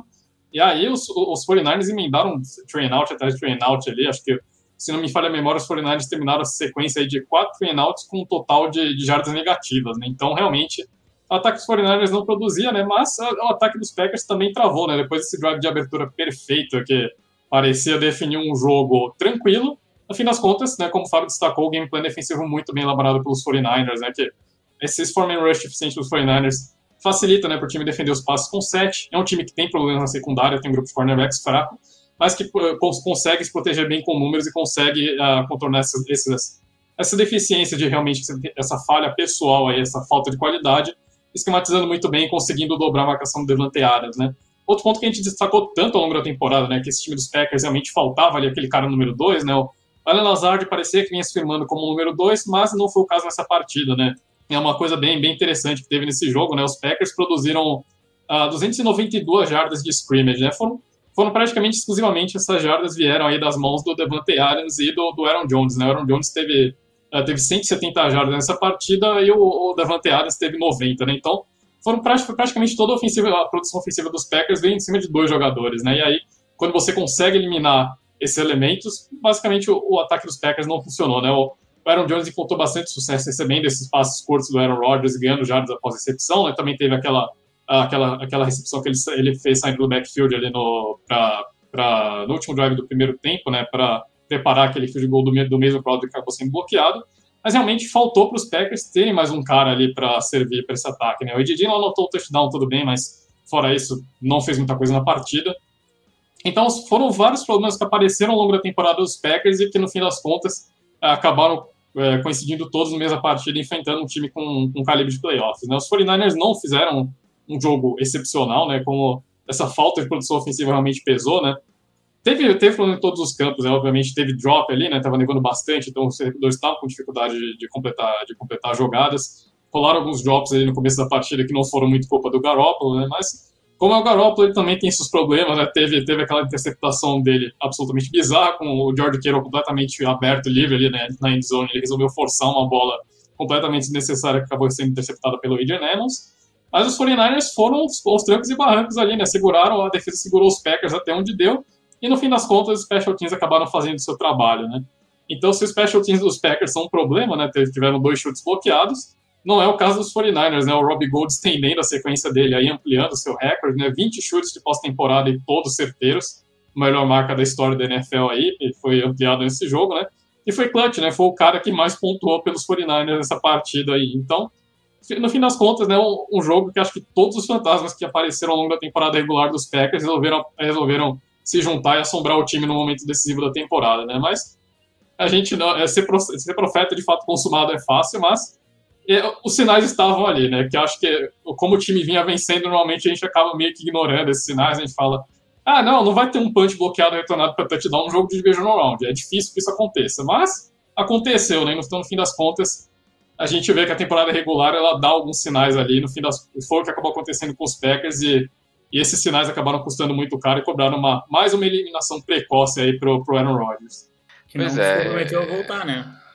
De novo, né? Mas era muito previsível essa resposta que ele deu também depois da partida, né? De que iria variar. Ele também gosta da atenção, não quer um gosta review, do drama, Enfim, mas ainda há muita água para rolar. Eu não vou nem entrar nessa novela ainda, porque a gente, com certeza, nós 4 aqui vamos falar muito ainda dessa novela ao longo dos próximos 3, 4 meses. Mas eu concordo plenamente com a análise do Fernando. Eu acho que, assim, uma coisa que a gente falou, né, dos quarterbacks, que um dos 4 não é o peixinho fora d'água, né, o patinho feio ali, o Jimmy Garoppolo entre esses 4 finalistas na posição de quarterback. Mas a verdade é que quando o seu quarterback é um quarterback limitado, como o Garoppolo, o que acontece é que você fica com menos margem de erro, né? O seu time tem muito menos de margem de erro. Então o que você precisa? Você precisa de uma atuação defensiva espetacular para vencer a partida. Como o Fábio falou, de novo essa defesa dos 49ers aí aparecendo para carregar a equipe, para jogar uma partida quase perfeita. Claro, também se aproveitando aí das condições climáticas e tudo mais.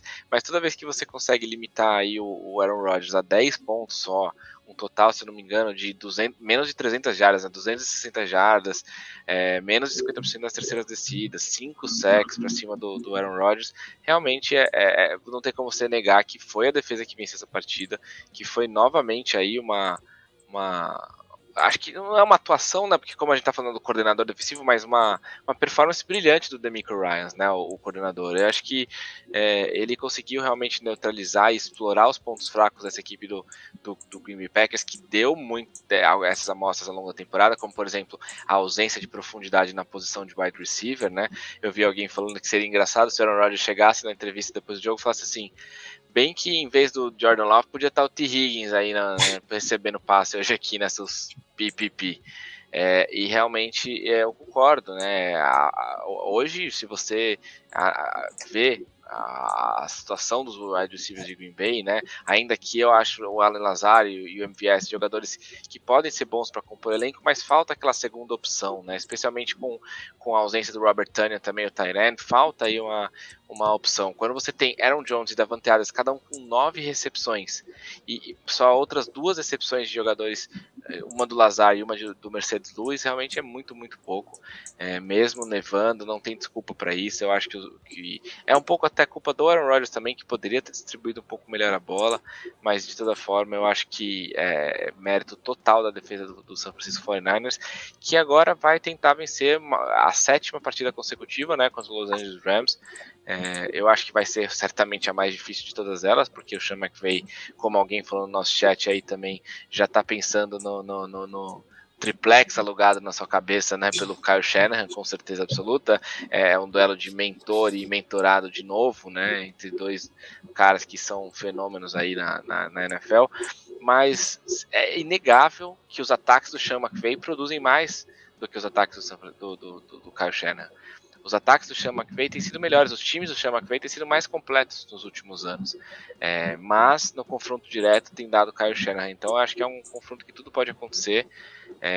Eu acho que, de novo, se os 49ers forem passar, vão precisar de uma atuação defensiva espetacular, vão precisar do Deebo Samuel saudável, como vocês falaram também, vão precisar que o George Kittle não cometa os drops que ele cometeu hoje, mas tudo bem, porque em Los Angeles não vai estar nevando. Se estiver nevando, a gente está num cenário já meio apocalíptico, aí tudo pode acontecer, né?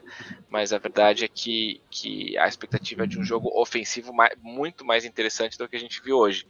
Mérito muito grande do Robbie Gould, né? Vocês já falaram, o Fernando destacou bastante, mas eu queria reiterar aí o Robbie Gould, que realmente nessas condições você acertar field goals importantes no final da partida, vencer o jogo assim, realmente não é fácil, e ele mais uma vez mostrou porque que é um dos melhores kickers da NFL. Essa linha defensiva dos 49ers continua sendo o ponto forte da equipe. Nick Bosa saudável, Arik Armstead, né? O Fred Warner, no linebacker, teve uma atuação surreal também. Ele forçou um fumble com um punch na bola muito bem colocado. Para mim, talvez, o Fábio pode falar melhor, mas talvez um dos 5 melhores defensores da NFL, o Fred Warner. Então, eu acho que esse time dos 49ers aí, a gente talvez, até eu, fazendo um meia-culpa aqui, tenha subestimado um pouco essa defesa, né?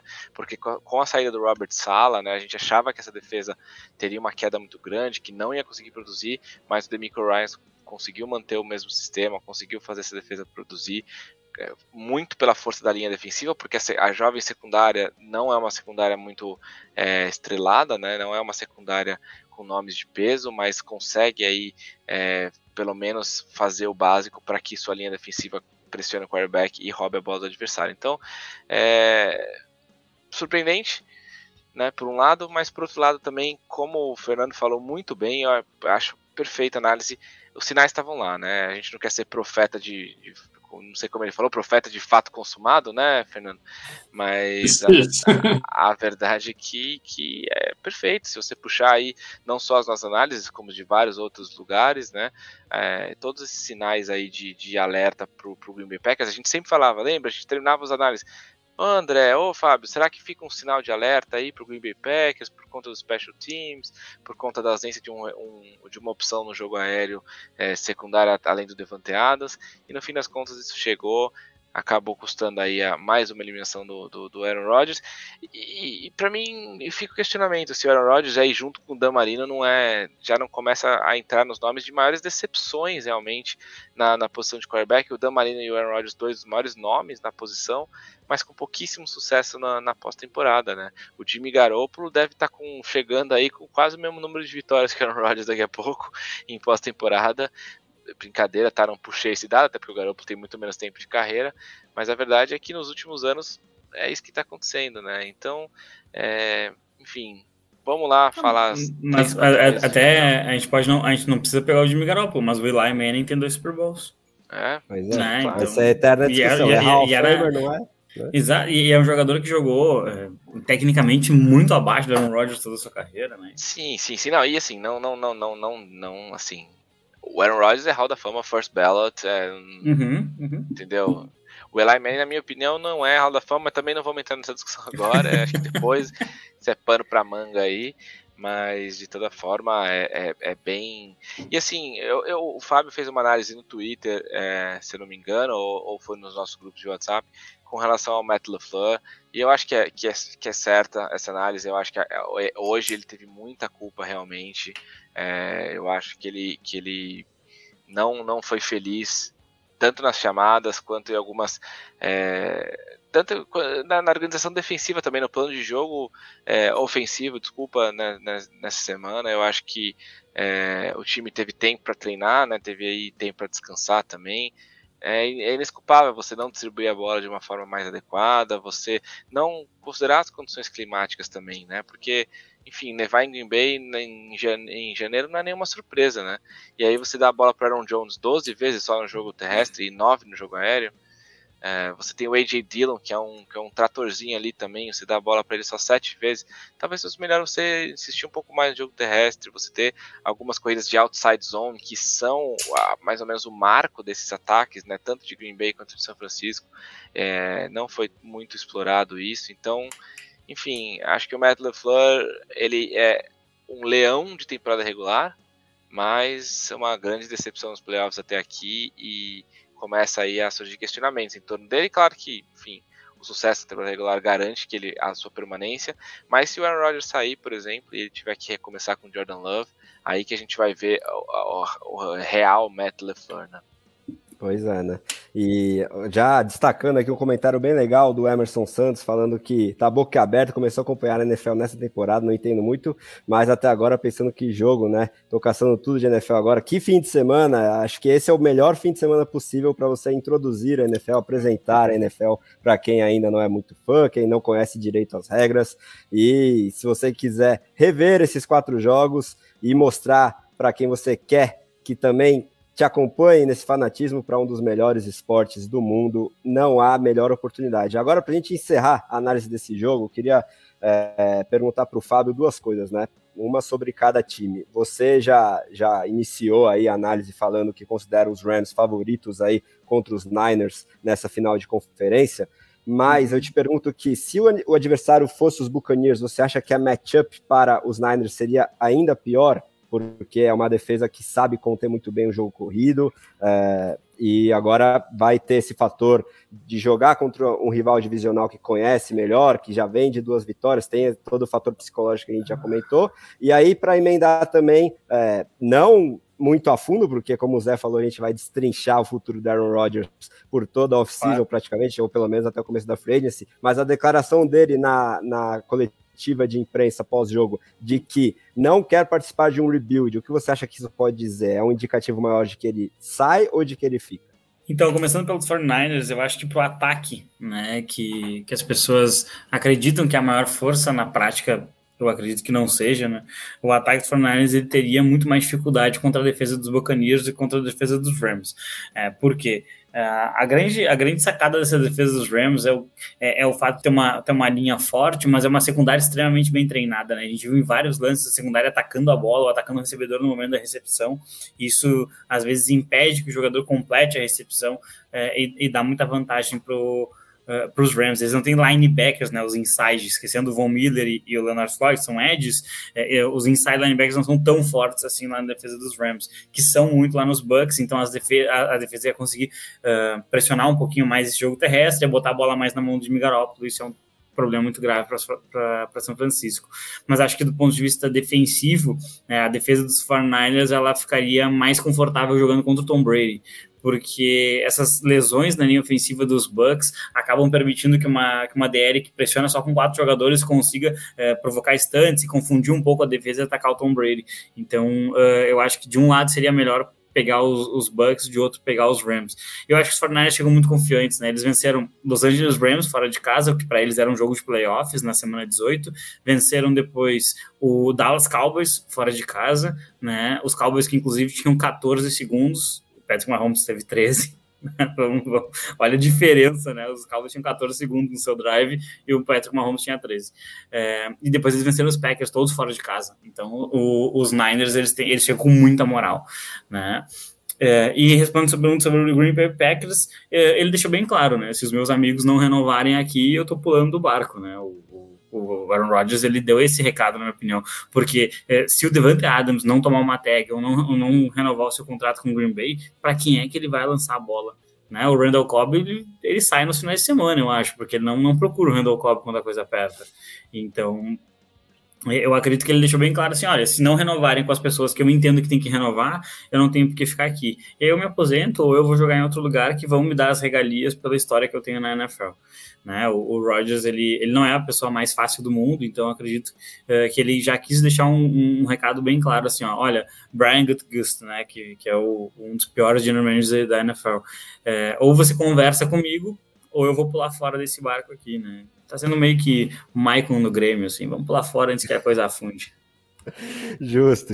E também lembrando toda a questão pessoal do Aaron Rodgers ao longo dessa temporada, não sei o quanto isso influencia também, né, toda a questão, principalmente sobre a vacina, né, a gente sempre lembrando que ele é um dos muitos, infelizmente, cabeçudos aí, jogadores da NFL, que não quiseram se vacinar, e o Rodgers tem ainda como agravante aí da questão o discurso abertamente anti-vacina e em prol de tratamentos um pouco cientificamente comprovados. Mas enfim, vamos falar sobre os jogos que valem muito mais a pena e foram uns verdadeiros espetáculos esse fim de semana. Para terminar as nossas análises, é o primeiro jogo do fim de semana que a gente tem.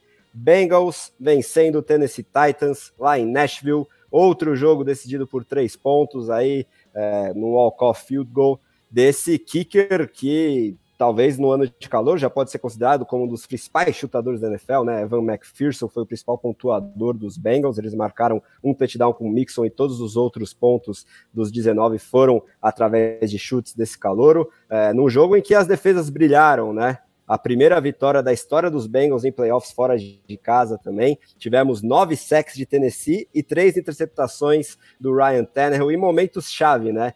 A primeira foi logo no primeiro passe do jogo, primeira jogada já foi interceptação, também o primeiro passe do segundo tempo foi interceptado e o último passe da partida. Então, já que a gente teve tanta proeminência das defesas, nada mais justo do que a gente começar a análise dessa partida pelo Fábio Garcia, nosso coordenador defensivo oficial do The Playoffs. Vai lá, Fábio. Aproveitar o Fernando, né, que eu uso uma expressão parecida com a dele, né, você é um engenheiro de obra pronta, né, não vou falar um negócio, comentar o que já aconteceu, fingindo que eu já sabia. Mas é absolutamente a cara do Tennessee chamar um play action na primeira jogada, sabendo que o Derrick Henry voltou e toda a atenção ia estar em cima dele.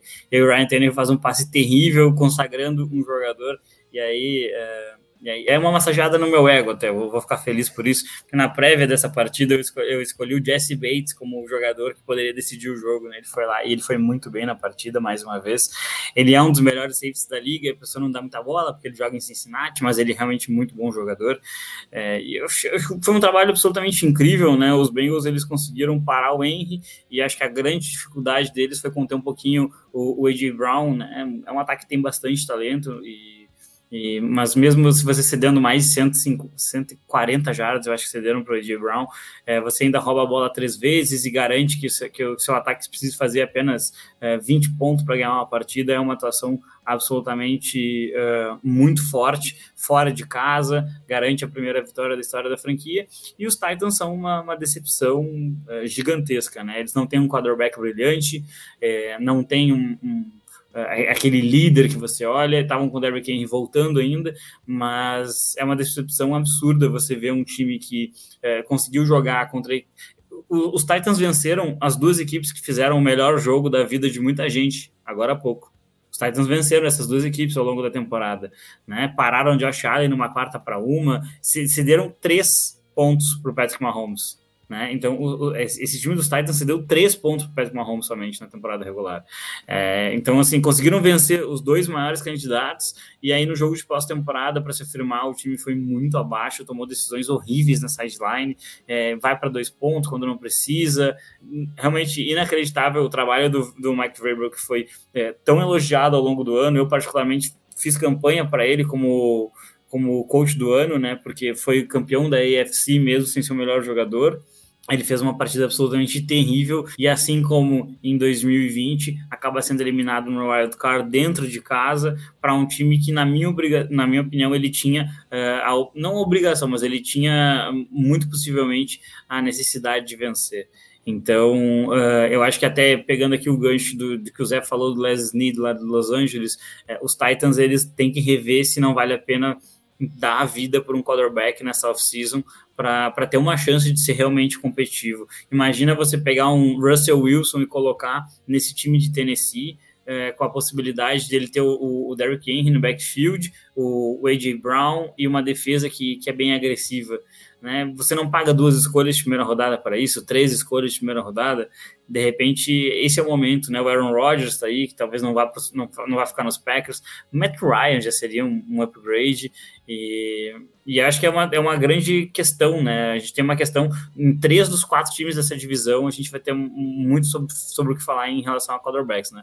O Fernando está aqui, ele sabe que o Carson Wentz não é uma unanimidade lá nos Colts. A gente tem a questão de Deshaun Watson também, então vai ter bastante coisa pra gente ver, mas o Ryan Tannehill, pra mim, chega assim. Eu não aguento mais ver esse time do Tennessee Titans morrer por conta de um quarterback ineficiente, simplesmente não dá. Eu sei que tem um quarterback ineficiente e não é legal. E a galera tá falando exatamente isso aqui no chat, né? Manda a bala aí, Fê, o que você acha? Pois é, né? Como o Fábio tocou, né? Não tem como pensar diferente nessa partida, né? O Ryan Tannehill, enfim, afundou o navio ali, não tem o que falar, né? O Vrabel, curiosamente, né, ele entrou nessa partida 8-0 depois que o time dele tinha uma bye week, né? Então, enfim, tava tudo perfeito ali, né? O Derrick Henry voltando de lesão ali com uma semana a mais para descansar, parecia que tava o jogo perfeito os Titans ganharem, né? O L dos Bengals ali completamente, enfim, tendo um dos piores jogos da temporada ali.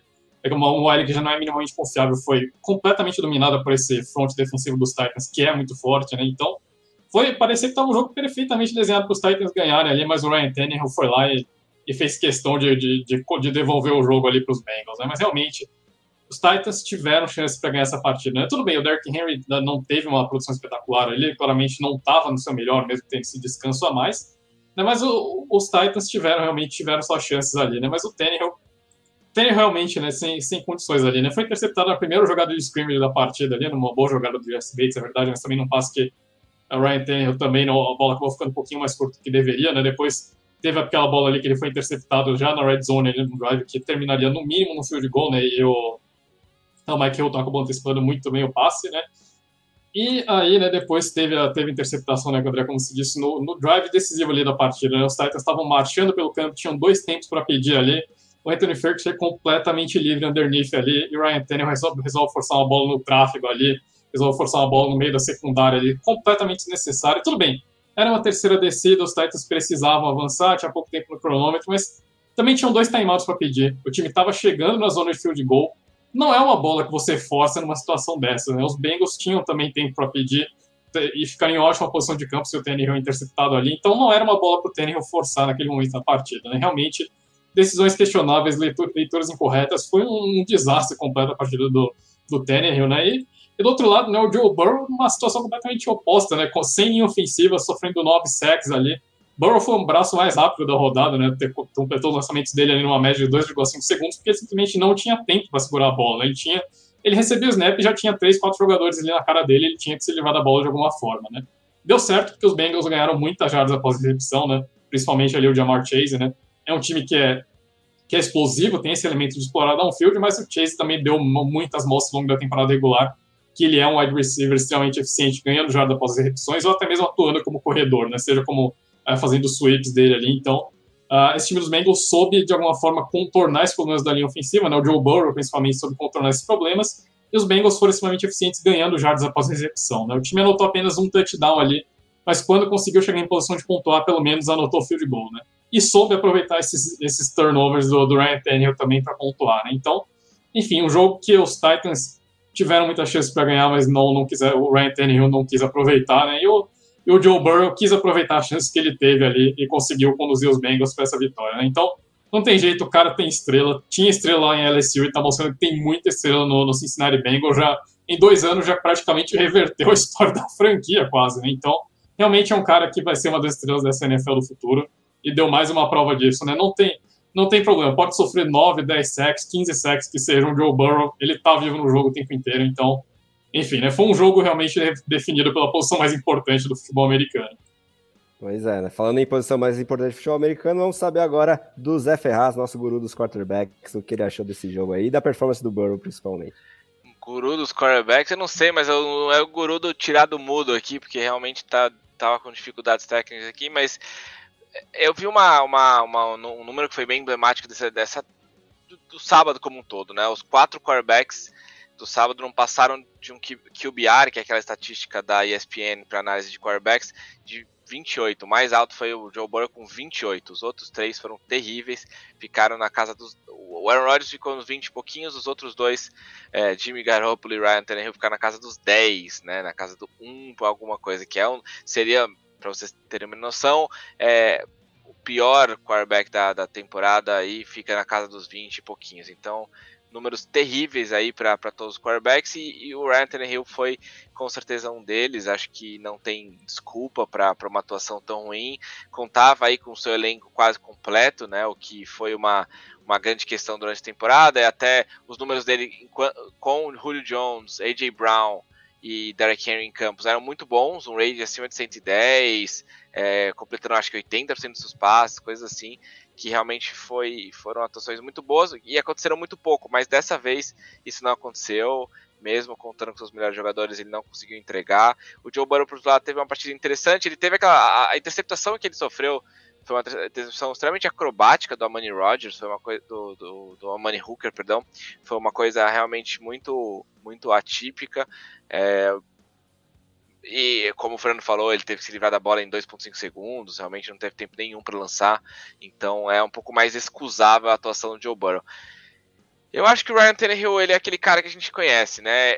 E o Fábio matou a pau. Eu acho que é importante a gente falar, beleza, é o profeta do fato consumado de novo, né? Ele lançou a interceptação no play action na primeira jogada com a retorno do Derrick Henry, mas esse é o Ryan Tannehill e esse é o ataque do Tennessee Titans. Depois de tantos anos fazendo exatamente a mesma coisa, esse ataque está extremamente previsível, porque você não tem aquele elemento X, você não tem aquelas jogadas diferentes que o Ryan Tannehill pode produzir, como um cara com Patrick Mahomes, Josh Allen, Joe Burrow agora também, Justin Herbert conseguem produzir. Então, o seu ataque fica extremamente previsível. E o que acontece em jogo de playoff, os times conseguem fazer um game plan extremamente direcionado. É diferente da temporada regular. Nos playoffs, você tem tempo para analisar o seu oponente. O Cincinnati Bengals já sabia que se passasse pegaria o Tennessee Titans, por exemplo. Então, mesmo quando estava ali na outra semana, já tinha uma noção do que era, já tinha gente da organização estudando o Tennessee Titans. Então, a sensação que me dá é que o Cincinnati Bengals foi muito bem preparado para essa partida, especialmente a defesa de Cincinnati, que é uma defesa subestimada, concordo com o Fábio, Jesse Bates, o Trey Hendrickson ter jogado demais, realmente é uma contratação aí que quase todas as mídias criticaram, eu também fiquei muito na dúvida, porque deixaram sair o Carl Lawson, que tinha números até mais interessantes que o Trey Hendrickson, mas o Hendrickson bateu o recorde de sacks na história da franquia, realmente dominou aí a posição de edge lá em Cincinnati, e é um time, assim, a gente vai testar muito aquela nossa teoria que o Fernando, o Fábio falam bastante também, que é, será que esse time está pronto para ganhar, sabe ganhar?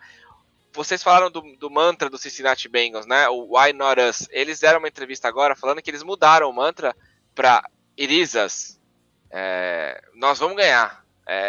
Não é mais tipo, por que não a gente? É nós. É basicamente o novo mantra, é nós, parceiro. It is us, é nós. Exato, é nós, entendeu? Então, assim, o Evan McPherson, eu acho, não sei se o Fernando comentou, acho que não, né? O Evan McPherson, antes de chutar o field goals, ele virou pro banco de reserva, na verdade ele virou acho que pro quarterback reserva, né, pro Brandon Allen, e falou...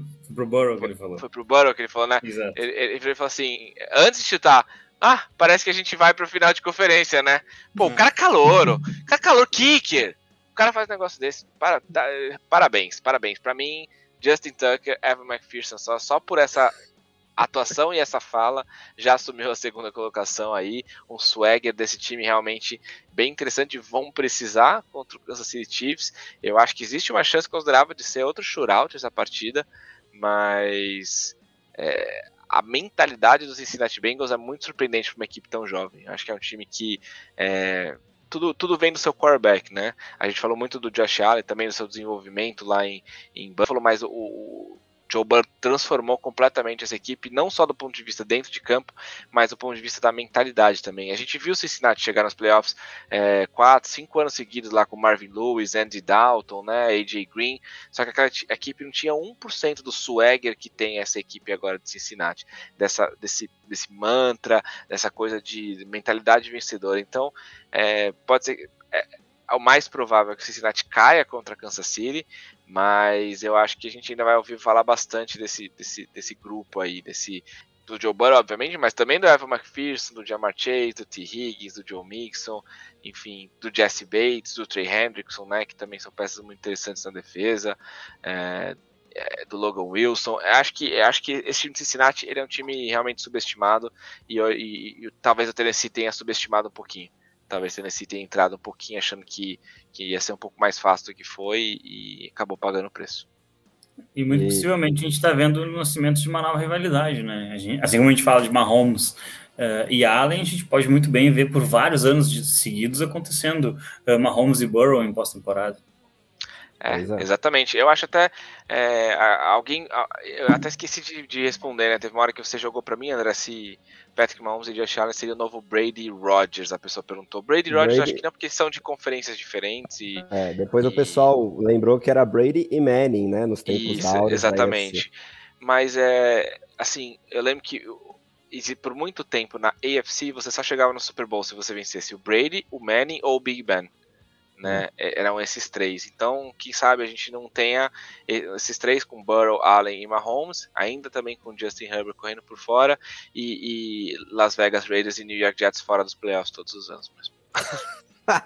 Então, é até engraçado, né? Porque os Chargers estão correndo por fora de novo, né? Se você tinha que passar pelo Big Ben, pelo Manning ou pelo Brady, você tinha o Rivers correndo por fora, né? Agora lá estão os Chargers correndo por fora, dando tiro no próprio pé de vez em quando também, né? Certas coisas não mudam. Se tá fora, são os Chargers mesmo. Eu posso falar porque a gente eliminou eles, então eu posso falar. Exato, o Fábio bem sabe. Agora, para a gente encerrar e partir para os destaques finais também, só sobre essa partida, a galera tá especulando bastante sobre o futuro de quarterbacks no nosso chat, né? Não só o Ryan Tannehill, que foi assunto aqui da análise dos nossos comentaristas, mas também do Rodgers, do Russell Wilson, Deshaun Watson, enfim. Mas a gente aqui fica pensando, né? Os Titans com certeza se beneficiariam de um quarterback mais qualificado, que não seja tanto um one-trick pony, entre aspas, né?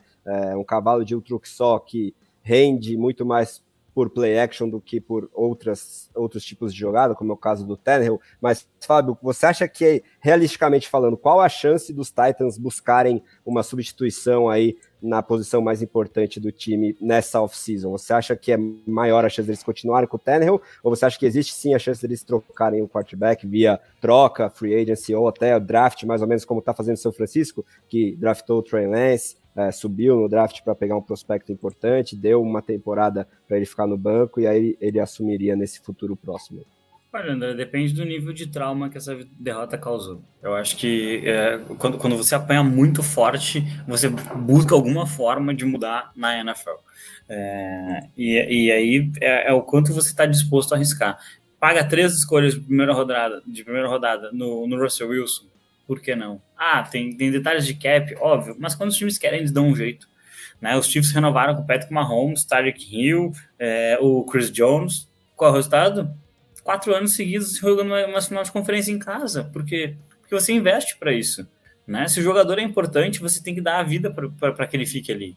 Né? Então, eu acho que a partir disso vai depender muito do quanto eles sangraram com essa derrota, que foi realmente muito dolorida para eles. Mas conhecendo até a forma como a NFL acaba acontecendo, muito possivelmente eles vão acabar ficando com o Tannehill e de repente adicionando. Eu acho mais provável que eles adicionem um reserva para pressionar um pouco o Tannehill, que nem eles fizeram com o próprio Tannehill. Né? Trouxeram ele como reserva do Marcus Mariota, deu 3 ou 4 semanas, tiraram o Mariota, botaram o Tannehill, e isso foi um grande upgrade na época, e eles acabaram sendo a surpresa daquela temporada. Eu admiro muito a nossa audiência, eu fico feliz que estejam com a gente até esse horário aqui, mas eu queria entender como que tem tanta gente defendendo o Derek Carr, que eu acho que vocês não veem esses jogos dos Raiders, né? O cara é horrível e ele não consegue, a bola do jogo ele passa pro Zay Jones, gente, não dá para defender esse ser humano, tá? Ele seria viável no lugar do Tannehill? Seria, e daria no mesmo resultado, porque o cara não é tão melhor assim. Posso partir um pouco do seu coração, Fábio? Partir bastante do seu coração? Inclusive, só vou dar uma estatística aqui. Hoje, as casas de aposta em Las Vegas colocam Derek Carr como o quarterback mais provável do Pittsburgh Steelers para a próxima temporada, não do Las Vegas Raiders. Vou partir seu coração aqui, hein? Por favor, faça isso. Não aconteceu quase isso hoje. Se o Las Vegas Raiders tivesse passado do Cincinnati Bengals, teria boas chances de ter vencido também a equipe do Tennessee Titans. Sem dúvida. E tá numa final de conferência improvável, então... mas aí jogaria uma final de conferência contra os Chiefs, então o trauma já tá... A gente já elimina antes que aconteça, entendeu? Isso é uma estratégia o nome disso. Teria que enfrentar os Chiefs de novo. De novo. E também assim, eu acho que, mas falando sério, eu acho que fica uma crítica bem forte também ao trabalho do Todd Downing, né? O Todd Downing Jr., coordenador ofensivo dos Titans. Eu particularmente conheço muito bem ele. Os Raiders tiveram uma temporada fantástica em 2016 e aí ele assumiu em 2017 e destruiu aquele ataque do Derek Carr, que foi quase MVP e tudo mais. Então, particularmente eu já esperava o fracasso de um coordenador tão ruim quanto ele, né? Então eu acho que é outra coisa que os Titans podem tentar rever. Ele abusa de passes muito curtos, corridas, e aí ele acha que vai surpreender numa 3ª para 10 passando pro running back. Isso é uma coisa que não dá mais certo todas as vezes que você tenta na NFL, então é um coordenador que parece um pouco atrasado e me surpreende que ele ainda tenha espaço para ser coordenador ofensivo na liga. E lembrando também que esse jogo foi o bowl dos times que perderam para o New York Jets na temporada regular. Vai tá lembrando. Isso é verdade. O que deveria causar uma eliminação direta da NFL. Eu também Acabou. Você não merece mais estar aqui. Que nada, já estão bem forte a partir de 2022, vocês vão ver só. Talvez 23, vai dar mais um aninho aí. Bom, o Ed se defendeu aqui no chat falando que ele não acha não que o Carr resolveria os problemas dos Titans, só jogou a isca aí e o nosso Fábio mordeu muito bem, mordida. Bom, o cara é tão ruim. Bom, o Fábio fala com muita propriedade, galera, não tenham dúvidas disso. Bom, acho que podemos partir para os nossos finalmente, pedir o destaque final dos meus comentaristas depois de mais uma aula de análises nesse fim de semana que foi especialíssimo aí para a NFL. Começar pedindo o destaque final e agradecendo aí pela presença novamente do nosso querido Fernando Ferreira. Queria saber o que você tem para a gente para encerrar esse domingo de NFL ao vivo aqui no YouTube. É o primeiro dos próximos dos 3 finais aqui da nossa temporada. Os próximos 2 também serão ao vivo, com as finais de conferência e com o Super Bowl. Mas, Fê, muito obrigado novamente aí por mais uma aula e deixa pra gente seu recado final aí. Opa, valeu André, valeu Fábio, valeu Zé, muitíssimo obrigado a todo mundo que se juntou aqui no Bonde da Madrugada para nos acompanhar nessa transmissão ao vivo, né? Semana que vem, quando estivermos aqui nesse mesmo horário, já teremos ali os 2 times do Super Bowl definidos, né? Então afunilou de vez, aproveitem bem aí esses últimos 2 fins de semana de NFL aí, porque depois só em setembro ali, né? Então vamos com calma ali, porque ainda tem bastante coisa para discutir nessas últimas semanas, né? Mas enfim, então o recado é esse, né? Vamos aproveitar esses últimos 2 jogos aí, temos 2 finais de conferência sensacionais ali, depois ainda temos mais o Super Bowl daqui a algumas semaninhas, então tá afunilando, tá acabando ali, mas agora é a hora para acompanhar, porque depois só em setembro, né? Então valeu, gente, muitíssimo obrigado por todos que nos acompanharam aí, por todos que vieram nos acompanhando ao longo do ano, e bora para a semana que vem ali, que chegaremos aqui com o Super Bowl já com os 2 times definidos. Exatamente. Agora vou pedir o destaque final do nosso glorioso comentarista que fala do Hemisfério Norte, nosso Marcelo Adnet do The Playoffs. A galera já mandando no chat de novo, ele já está acostumado com esse novo apelido. José Ferraz, meu grande amigo, muito obrigado aí pela presença, por sua volta triunfal ao domingo de NFL. Qual o seu destaque final hoje, meu camarada? Obrigado, André, Fábio, Fernando. Obrigado que nos assistiu até aqui quase 2 horas da manhã. Todo mundo que vai nos ouvir aí em formato podcast também. Meu destaque final é que a gente tenha um domingo, né, uma finais de conferência tão boas quanto foram esse round divisional, porque, como o Fernando falou, a gente vai ficar muito tempo sem NFL, então que acabe em alto nível, como está sendo agora esses playoffs, e que a gente tenha muita coisa legal para falar na semana que vem. Valeu, obrigado e até semana que vem, é nóis. Boa, Zé. Agora, passar a palavra para o meu grande amigo Fábio Garcia, deixar o seu destaque final. Quem sabe respondendo o Alain Roberto aí. Tamo junto, galera. Só uma pergunta: que head coach seria ideal para os meus Giants? Se você quiser, responde ele e faz mais qualquer comentário que você queira, Fábio, para encerrar aqui o nosso Domingo de NFL especialíssimo ao vivo no YouTube. Então, um grande abraço para vocês, compartilharam a nossa mesa virtual aí, todo mundo que participou, é muito, muito legal ver o pessoal interagindo, perguntando, a gente vai respondendo na medida que pode. Alan Roberto, meu querido, um HC ideal para os Giants. Eu acho que o Brian Daboll tem bastante chance, né? O coordenador ofensivo que montou esse ataque aí do Buffalo Bills é um nome bem interessante que de repente vai acabar caindo lá em Nova York, vai ter que lidar com o Daniel Jones, mas né, a vida não é perfeita, então talvez ele consiga aí desenvolver uma coisa melhor lá na Big Blue, né? E um destaque final que eu queria dar, que aí eu sou um cara que eu critico muito isso, e hoje, esse final de semana inteiro, na verdade, isso não aconteceu, então vou fazer o reconhecimento aqui. Muito obrigado, zebras da NFL, vocês não estragaram o final de semana, né? Depois de um final de semana terrível no Wild Card, em que fizeram marcações inacreditáveis, nesse final de semana fizeram simples, né? Não marcaram bobagem, não inventaram regra, não fizeram nada, simplesmente marcaram o que acontecia dentro do campo. Isso foi bem legal, acho que facilitou também que os jogos tivessem tanta emoção. E então acho que fica aí uma nota de que de repente esse puxão de orelha que a NFL com certeza deu nas equipes de arbitragem, que se mantenha para que elas não estraguem. Aí tem jogos muito, muito, muito importantes e a gente precisa que eles deixem os jogadores decidirem, né? Eles não têm que decidir. E seria esse, na verdade, o meu destaque final, o meu agradecimento novamente, um grande abraço a todo mundo aí. Semana que vem tem mais, já com algum Super Bowl absolutamente incrível pelo caminho. Certamente ele virá. Bom, só antes de eu passar meus recadinhos finais, o Bob Lennon está perguntando sobre os grupos de WhatsApp, né? Ele mandou mensagem quando que ele entra. Com certeza amanhã você já estará lá, nosso Big Boss Ricardo Pillet vai ler sua mensagem e te colocar nos grupos de NFL do The Playoffs que bombam e bombam muito. Relembrando o nosso número aqui, ó, é o 11 94666 8427. Manda mensagem você que também queira interagir aí com todos os nossos leitores, ouvintes, espectadores e discutir muito futebol americano, não só durante a temporada, mas durante a off-season. Não vai faltar conteúdo de primeira qualidade aqui no The Playoffs, tanto por vídeo, quanto nos artigos escritos, quanto em podcast. A gente vai crescendo e crescendo cada vez mais. Essa edição do USA na Rede foi gravada e editada pela WP Oncast. Grave seu podcast ou qualquer material audiovisual, você também. Só falar com o nosso amigo Pix e tirar as suas dúvidas pelo telefone ou WhatsApp. DDD 54 99620 5634 ou pelo site grupowpcom.com.br. Em nome de Fábio Garcia, Fernando Ferreira e José Ferraz, eu sou o André Amaral e esse foi o USA na Rede, edição 343, com um domingo de NFL mais do que especial. Muito obrigado pela audiência, pela participação aí no chat, um grande abraço a todos, até a semana que vem, novamente ao vivo no YouTube, hein? Grande abraço, gente, valeu!